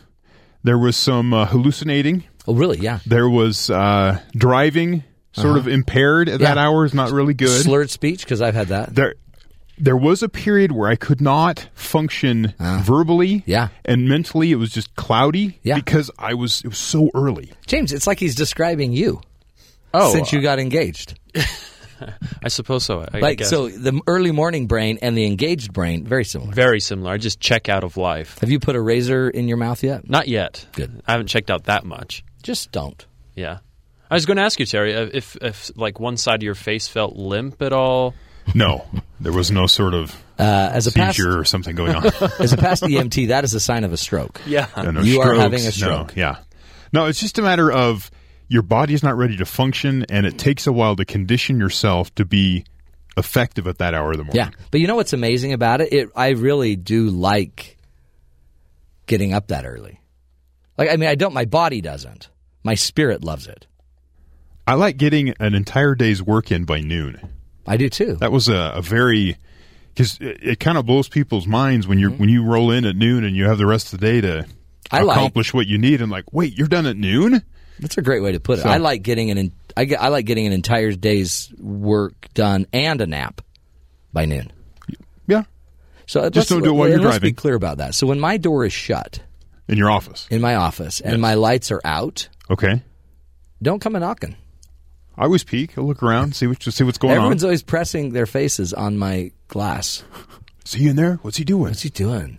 Is that Matt? Why is his head down? Is he okay? A man needs to meditate. I was just meditating. You have talked repeatedly over the last few days about your addiction to certain cell phone games. Yes. It's not an addiction. It's an addiction. I'm becoming a professional gamer. That's what an addict would say. Yeah, an addict would say that they try to legitimize their addiction. I'm addicted. There's some new studies out. What? Every day of new studies of all kinds of stuff. That's what's But so great about this the one show. I found. A study has found the Japanese schoolgirls between the ages of 10 and 18 spend an average of 7 hours a day on their phone. Holy cow. 10% of those girls surveyed spend 15 hours a day. Last year, this is it was involved in that, but it's 7 hours a day on your phone. Do you spend that long on your phone? No. Are you So playing your I'm not- 1010 or whatever that you're playing right now, by the way? I'm not playing like a Japanese schoolgirl. I do not play. I'm not on my phone 7 hours a day. I'm not. Are you on your phone more than 7 hours a day? 14 hours a day I'm on. No, I actually don't like my phone a lot of the time. I only like it when hold on, let me just get this piece in here. And there we go. Just finished it. Yeah, the game's not a problem. Anyway, I'm hardly ever on it. Last year in China, media there reported that there were over 250 internet detox camps for teenagers. Really? Whose parents are concerned about the flagging academic performance and social dysfunction. Yeah. See, it's getting away from us. It's slippery. So it's like a greased pig. And we're trying to wrestle the social media pig to the ground. And every time we grab it, it just squeals and squeaks out. Right. It's a metaphor for the visual people. Okay.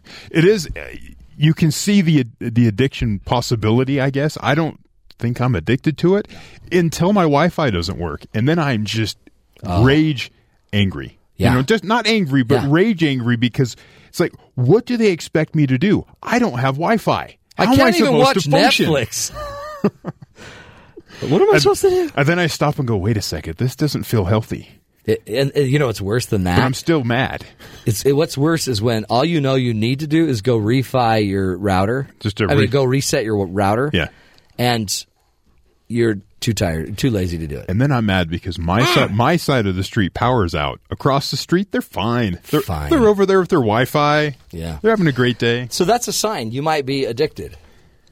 Yeah, those are Wi-Fi withdrawals. Yeah, that's See, true. and I don't think of that until it's gone, of course. And then, Well, that's, again, part of the sign of addiction. Yeah. Landlines. Do you have a landline? I used to. No, we got rid of it. James, do you know what a landline is? Yeah, I vaguely remember. There's some memory there. Yeah, slight. The number of homes with landlines is dropping. The Center for Disease Control and Prevention, they track these numbers apparently. First 6 months of 2014, more than 2 in every 5 households, 44%, did not have a landline telephone, but had at least one wireless phone. Really? What percent? 44%. Yeah, I'm frustrated. We got rid of ours, and I think it was a mistake. We had it for 20. It's like a child. We got rid of it. One of our favorite children, 572-1429, gone. Which is why you just shared it on the air. Done. Call it all you want. Approximately 43% of all U.S. adults live in a house with only wireless phones. Wow. Yeah. And you know what's great for me? Sad for my wife. When we have to have a home phone number somewhere, I always put hers. Her cell phone? Yeah, I don't know if she knows that, but she'll find that out. I always put that because we don't really answer our landline. Don't you? But we can't get rid of it because every time we talk about it, my mom's always like, oh, you don't want to do that. What happens if the power goes out? And I go, the cell phones still work when the power's out. He goes, not always. You know that landline's going to work. All right, Mom. Yeah. So we kind of get guilted into it. And that's kind of, she calls me on the landline. And I know it's my mom. Wow. Which, I never even thought of that. Yeah. So it's like a red phone. It starts Like the ringing, bat and it's phone. like, oh, it's my mom. Yeah, that sort of sense of like, oh no, what's going on? Yeah. And then it's her just calling up to talk about something I put on Facebook. Or yeah, Mom, I posted the picture. Yeah. Isn't it? It's a different age. I remember watching my sisters. The phone would ring. Everyone in our family would sprint to the phone because that meant you were wanted. And there was that anticipation of who's it for? Who's it for? Yes, just a minute, please. And then they'd hand the phone to the person, and then we would all stand and watch that girl. She was tethered. She couldn't leave. She couldn't leave the phone. And she just stood there, and all of us watched. She's like, give me space. Is it for me? Get out of here. I need to talk to him. And they'd go right in the closet, right by the phone, and just sit in the closet and talk. Now look at us. Now we can go anywhere with our phone. Just grab your phone and go. And play 10-10. It's a wonderful game. Which I think you're managing it well. I just put it away. You put it away. I only play it during breaks. Very grown up of you. Yeah. You know where it's tempting, though, and this is bad? Restrooms. Yeah. There's a social acceptable behavior standard in there somewhere. Yeah. I'm not sure where that is. We're going to have to blow that up. We're going to blow it up. But before we blow that up, let's have we're going to have Julie Nelson here. We always call her Julie K. Nelson. She is an educator had a master's degree from Brigham Young University, or a master's degree from Utah State University, works at Utah Valley University in educating parents on how to, work with your kids, how to be a better teacher, basically, how to gain power and influence with your children. She's also the author of the book about improving your spiritual power. We'll talk about that as well. She has a website, a spoonful of parenting. And when we come back, Julie's going to talk to us about social media and our kids, what we should be paying attention to. Stick with us, folks, through the break. This is the Matt Townsend Show. You're listening to us right here on BYU Radio.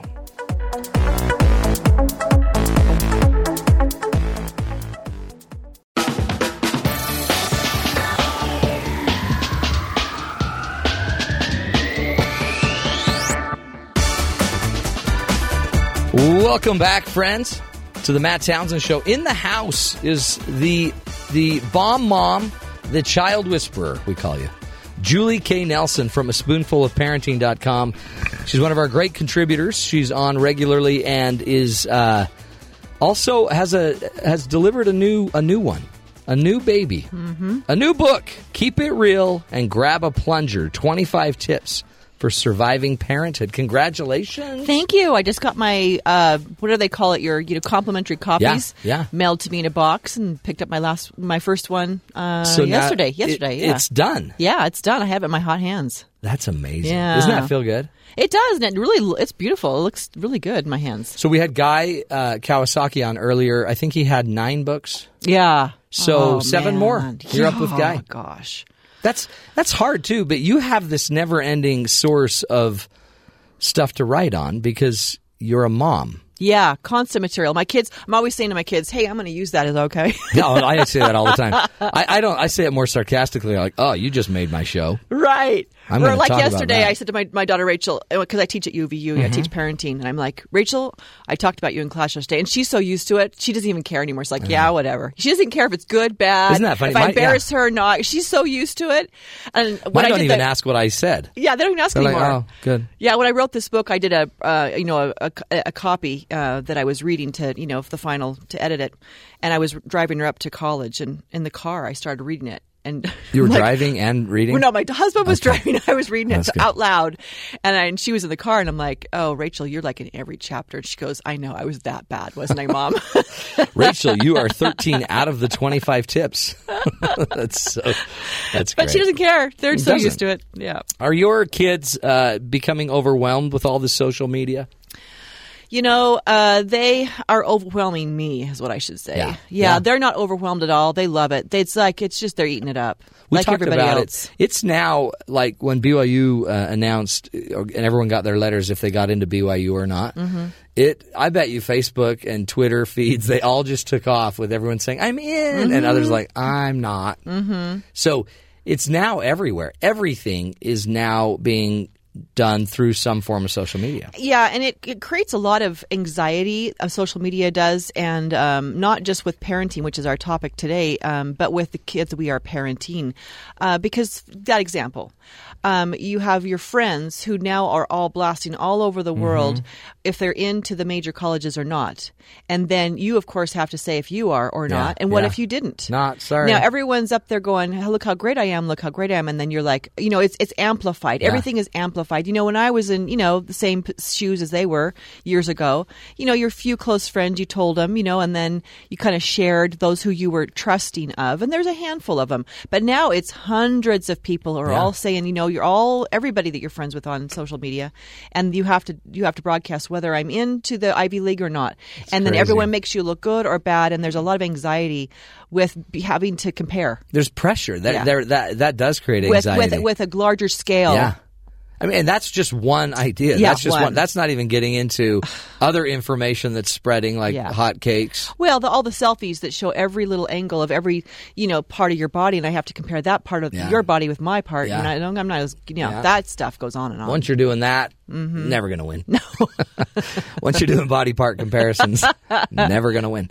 What about just the simple idea of bullying, and now there's kind of a more, aggressive or passive-aggressive way to have people gang up on people. I mean, these chat boards. I feel so bad for somebody that has something go wrong publicly because all you need is, then somebody posts it, your most embarrassing moment, and then hundreds of because everyone's got phones everywhere they go, so they can capture any moment. Your worst moment where you slip and fall in the cafeteria, and everyone's going to take a camera shot of that, and then it's everywhere. Oh, it's hard. So, as a mom, what are some of the ideas that you put out for our kids? What should we be doing when it comes to social media? How much do we rein it in? We don't want to also hinder them because they're going to be using this the rest of their lives, and there's super powerful advantages to it. Well, can I just promote you for a minute, Matt? Please do. Because on the in-between segment between between Guy and me, you'd had 10 tips you put on your... I was listening to that going, that's so right on with your child. We need, Totally. You did it with your spouse. Yeah, but to do it But listeners, go back to his website and look at those 10 tips. Talking, scheduling, having everything open and transparent, and limiting, not in your room. Yeah, I'm a big believer of that. Yeah. And having fasting times where there's not time. Like we, even in my book, the Keep It Real and Grab a Plunger, I've got a chapter all on technology and usage. And one of them is having limits. Draw a line in the sand saying when is it not acceptable to be using your phone or any tablets, anything, and having this is quality prime time family time. It's etiquette too. It is. There's an etiquette to this, and mine are, and I, not everyone can agree with this because it's, you can decide when, but mine is mealtime. We do not have phones at the table. Yeah. Because this is where I look at you face to face and find out what's going on in your life. And you read their eyes. Yes. And then we have family councils once a week. We sit and just talk about calendar, what's cool. issues that are going on. No, none of that. During that time, we have just, you can handle it for 30 minutes. Yeah. And there's just certain times where we say, after a certain time, whatever that might be at night, they don't follow you to your bed and you don't go to sleep with them because kids will be up all night. We've had sleep experts on the phone that say you shouldn't have them on after like about 8 o'clock at night. You should really have no screen time because the screens emit the white light or the blue light, I guess they are, and the blue light messes up your serotonin. It does. And teenagers are just being wonked out with their sleep, and they're going to school and not be able to concentrate because of sleep deprivation. Yeah. But also, the other thing about it, I'm not sure what studies have done with this as well, but I believe personally from how my mom raised me and then how I raised my children, is that the later you are at night, the less your... how should I say this? Your body does not have the defense mechanisms. Yeah, your willpower. Your willpower goes. There's huge research on that. And after 10 o'clock, 11 o'clock, even midnight, nothing good happens. You're tired. My mom would always say nothing good happens after midnight. That was her mantra growing up. True. You got to be in your bed, Julia, because nothing good happens after midnight. And so with social media, you start looking at sites that you may have said no to at 8 o'clock in the morning. Right. But not at 2 o'clock in the morning. My parole officer said the exact same thing. Nothing good happens after midnight. Yeah, and so, that they follow them to the bed, it's not going to be good. No. There is research on that because it's about energy. Your willpower is about your energy. Yeah. So you have more willpower in the morning. So the rule should always be do the hard things in the morning and do the easy things at night. Yeah. But don't do the easiest thing. Yeah, so what social Mom media. taught me and what I taught my kids is all backed up, I'm sure, by scads of research. So your mom knew. Yeah. And she wasn't even a researcher. I know. Hey, you've been looking at an article we found for you. It's 12 most important ways social media changed parenting. I mean, what's interesting about it is we always worry it's changing our kids, but it's also changing how some of us are parenting. Are you seeing that? Well, what I found is, yeah, absolutely. Well, the idea was a mom throws her silly little concern out there. My daughter's doing this and this and this. Is that a problem? Yeah, absolutely. Then you throw your kids under the bus. I think what's happening is, and I read this in the Washington Post, is that technology itself is raising the way or changing the way we parent our own kids. We mentioned before about how technology amplifies everything that you do. So, yeah, I'm amplified in my connection with the world.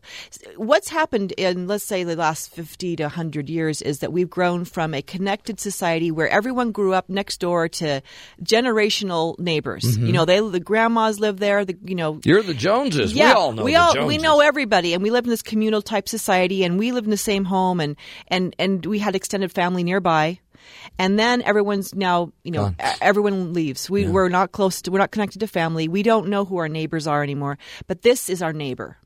Technology is our neighbor. It brings our neighbor into our home, and we need that as social beings. We need to be connected. And so, since we live in this society where we're moving all over the place, we still need to have that feeling of I need to know my next door neighbor. I need to know my mom's not here with me, helping me raise my kids. How do I breastfeed? Well, I'll go on Google, and Google will be my neighbor. Google's my mom. Yeah, exactly. So we'll find all my information. So now I go to chat rooms, I go to mom boards, dads.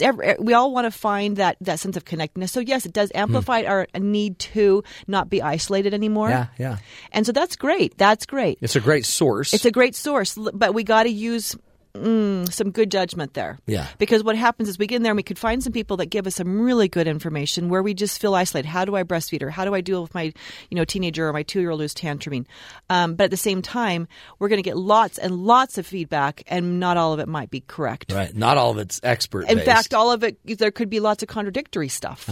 So how do I weed through it, and how do I balance, and how do I find my own voice in this cacophony? It's interesting. There's the dilemma, I guess. You have more information than ever at your fingertips, and yet a lot of it's not worth touching. Hill of beans. Isn't that true? Yeah, so it's impacting parenting. There's a cacophony out there going on. How do I sift through and find what's right for me? Well, let's do this. Let's take a break and come back, and I want you to teach us how, as parents, we should be doing the sifting. Now, we're having you do it because anybody that's written 2 books, we know is a big deal. Should be. You've done a lot of sifting.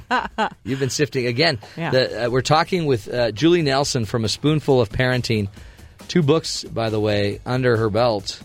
Parenting with Spiritual Power and Keep Real and Grab a Plunger. 25 tips for surviving parenthood. When we come back, she'll give us insight on some specific ways that we can maybe more effectively manage our social media and our parenting skills. This is the Matt Townsend Show. You're listening to us right here on Sirius XM 143 BYU Radio.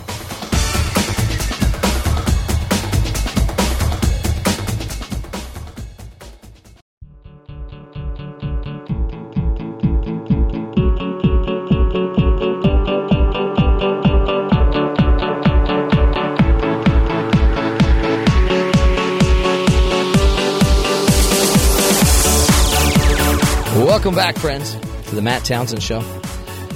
In the house, Julie Nelson from the website aspoonfulofparenting.com, and she is coaching us on how to parent. You can use the media and social media as a resource, but you also got to be careful with it, too, because not everything out there is legit.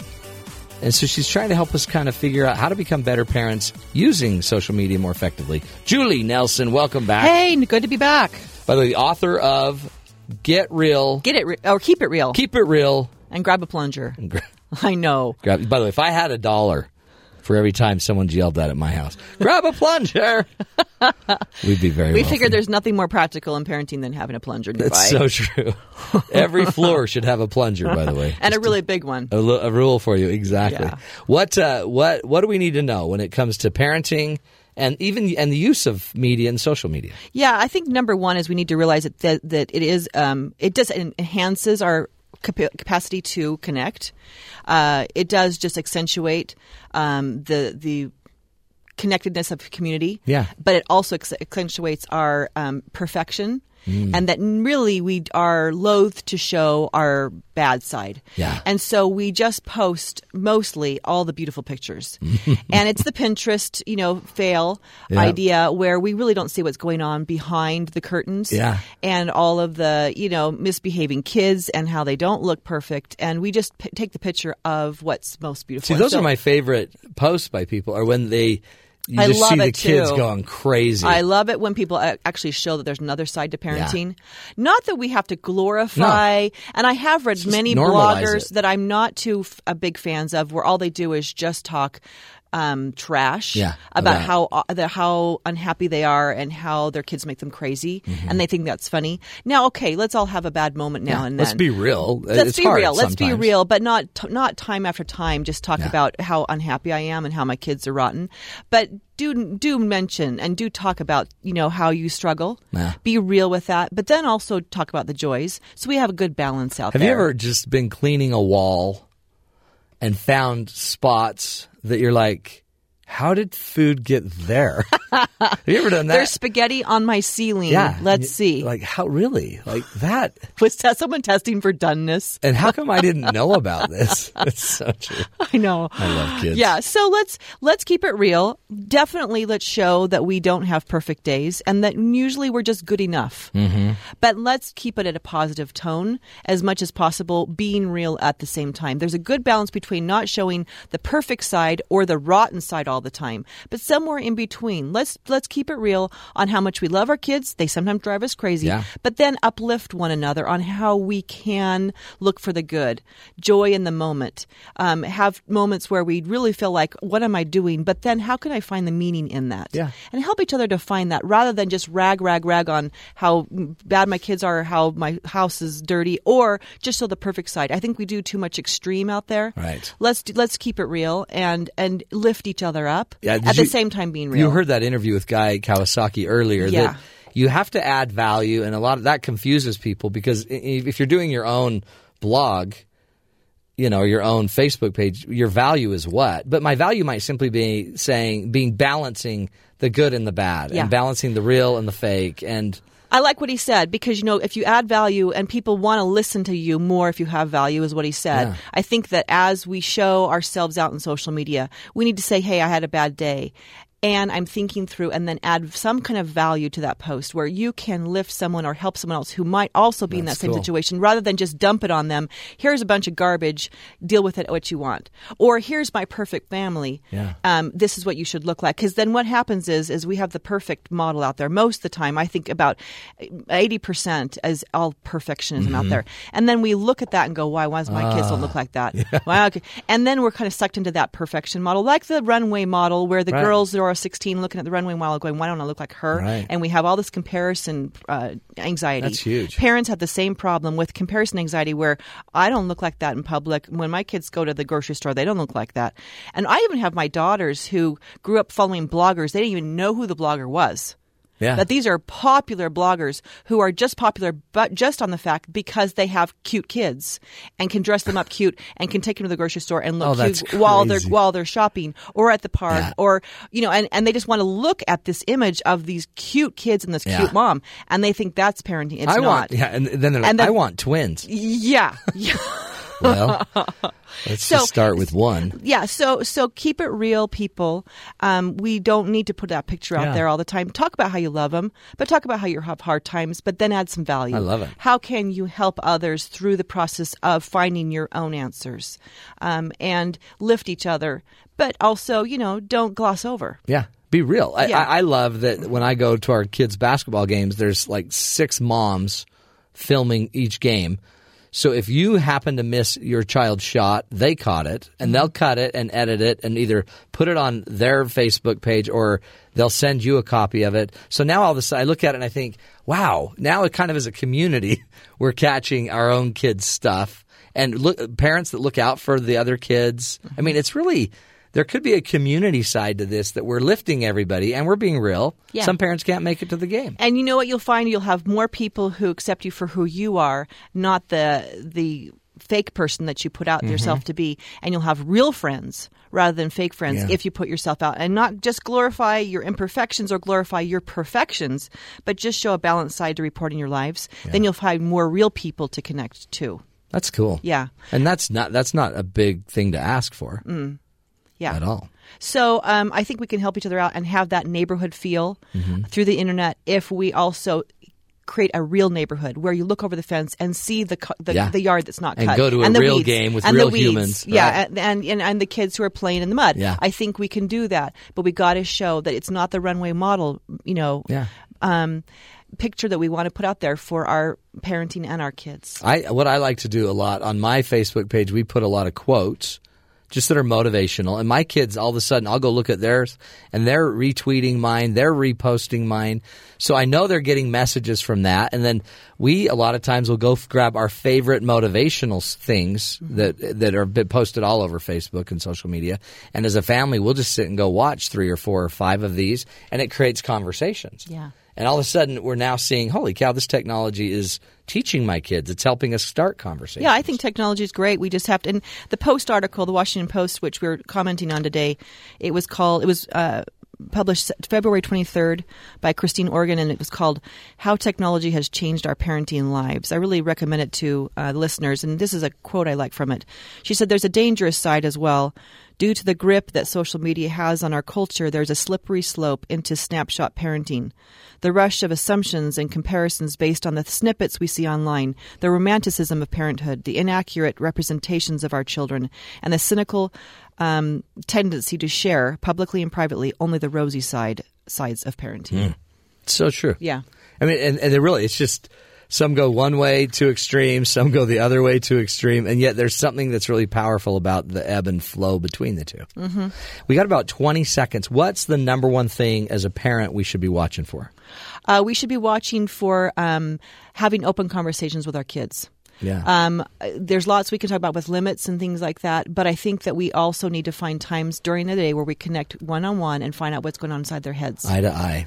We have no idea what they're being shown on other people's phones at school, pornography, bullying, all kinds of stuff. Let's take times each day to connect with our kids and find out what's really going on. So good. Oh, Julie Nelson, go to her website, aspoonfulofparenting.com, and check out our new book, Keep It Real and Grab a Plunger, 25 Tips for Surviving Parenthood. Thanks, Julie. Yeah. Thanks for being here. Thank you. I'll bring a copy next time. Yes. I need it. I need it. And I want to meet your daughter that's 13 of the 25 tips. We're gonna take a break. When we come back, we're going to go visit our friends down in Studio B, BYU Sports Nation. They'll be at the top of the hour. We want to find out what's in store for that show up next right here on The Matt Townsend Show.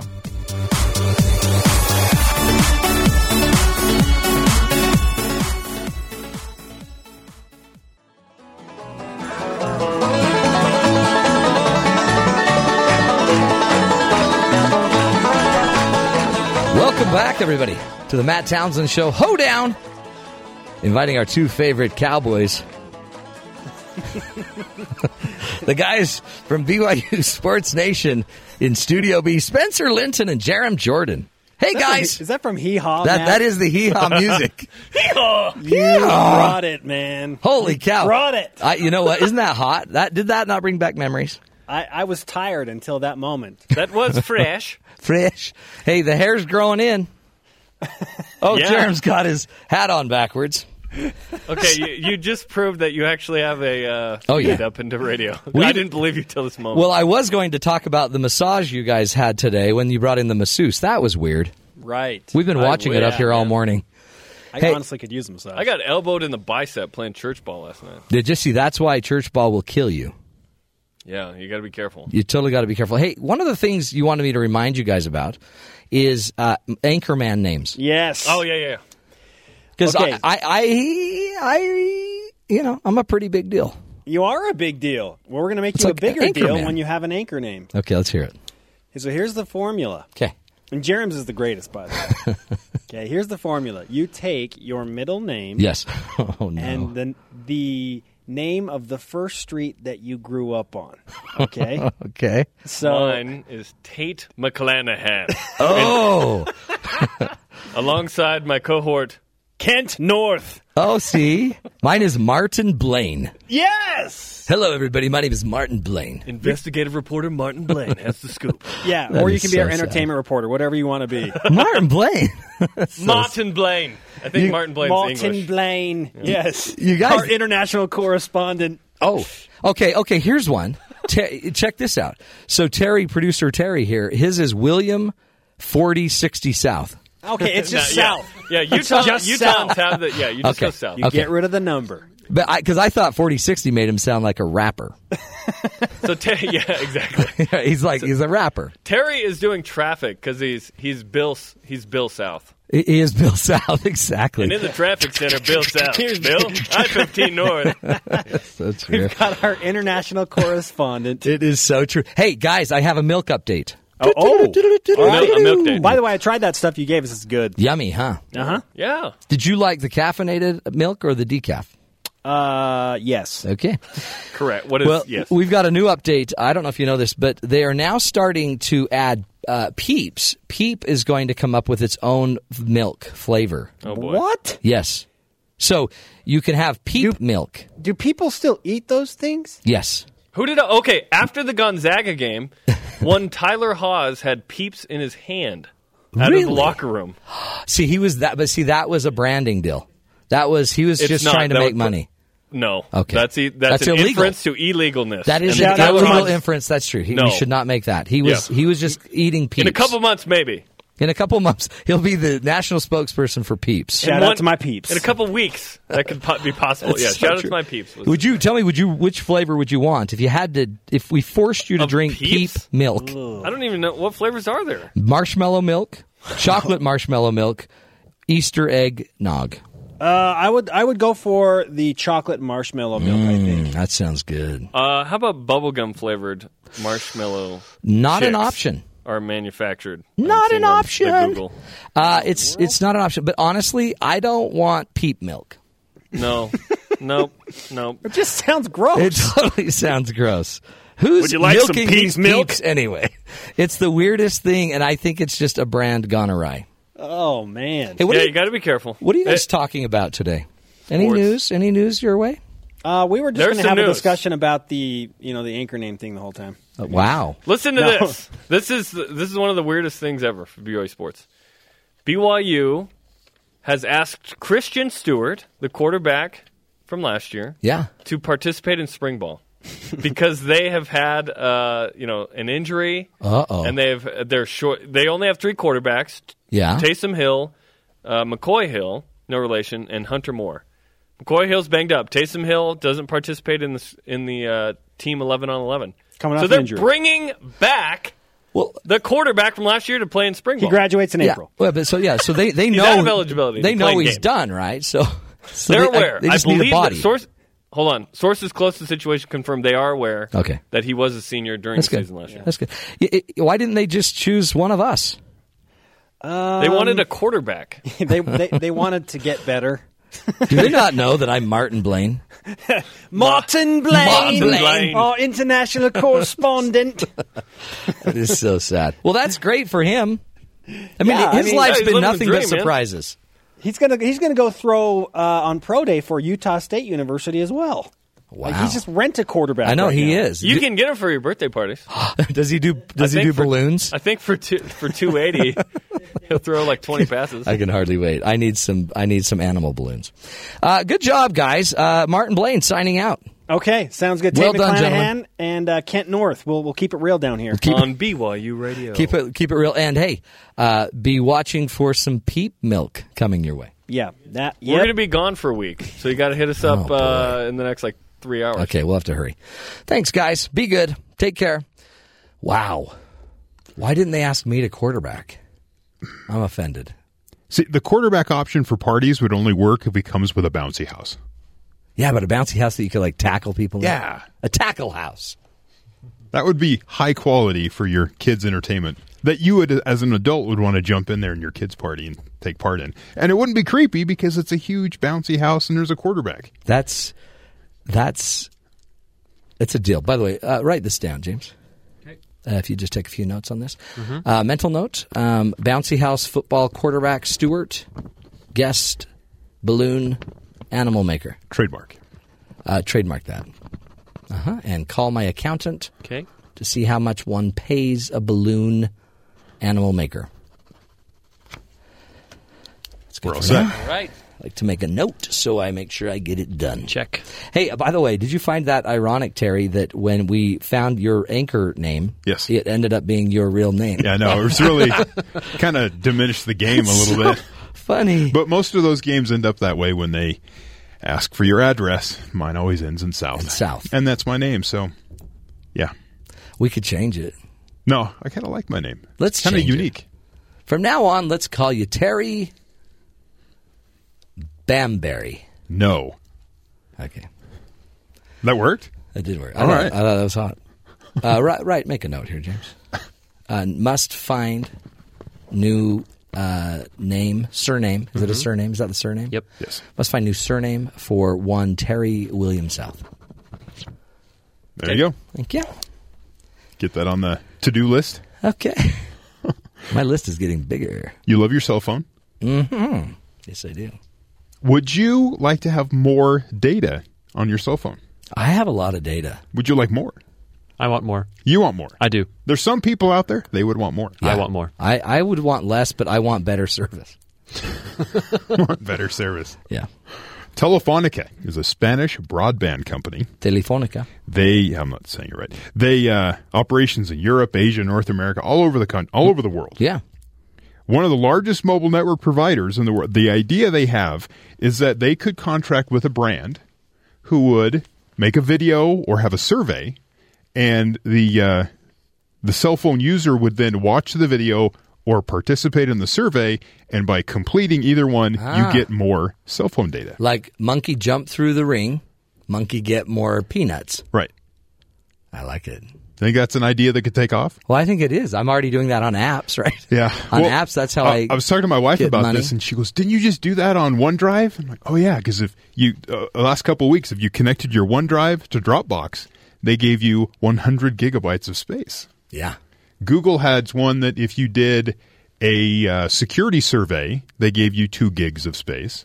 Yeah. And so I've been doing this kind of things for several years. I have a lot of free space. Dropbox that does I it. don't A lot of them do it. So maybe that's the way you do it. And that's a value add. In fact, Guy Kawasaki was talking about that. If you made it valuable for me to go through your hoop, I'll go through your hoop, but make it valuable. Right. A lot of times you go through the hoop and it's like, thanks. I'm like, that wasn't worth my time. But if there's a payout at the end, is there a payoff where, in this case, I got more cloud data that I'm probably never going to use? See, you know what? Let's go to the show now. This show, a lot of people would be like, why would I listen to that show? I don't get anything. Oh, but you do. Rich interplay between all of us. You get to, if we think back to our 7 o'clock show, or the first hour of the show, because some of you it was 9 o'clock. It'll be on the podcast in a few minutes. We had Shilby Malat today, who taught us all about what's going on in the Middle East, worked us through that, helped us understand that it's a serious, complex issue. And sometimes, my friends, the problems we're suffering today come from 1,000 years ago in the Middle East, but some of them also come from things we did in the United States maybe 50, 60, 70 years ago. And sometimes it comes from the mere fact that we didn't do something 2 years ago, or we did too much. It's a complex system. You can't be turning the knobs left and right and expect it not to create problems for us. So we talked about that, and that was, for me, a fascinating discussion.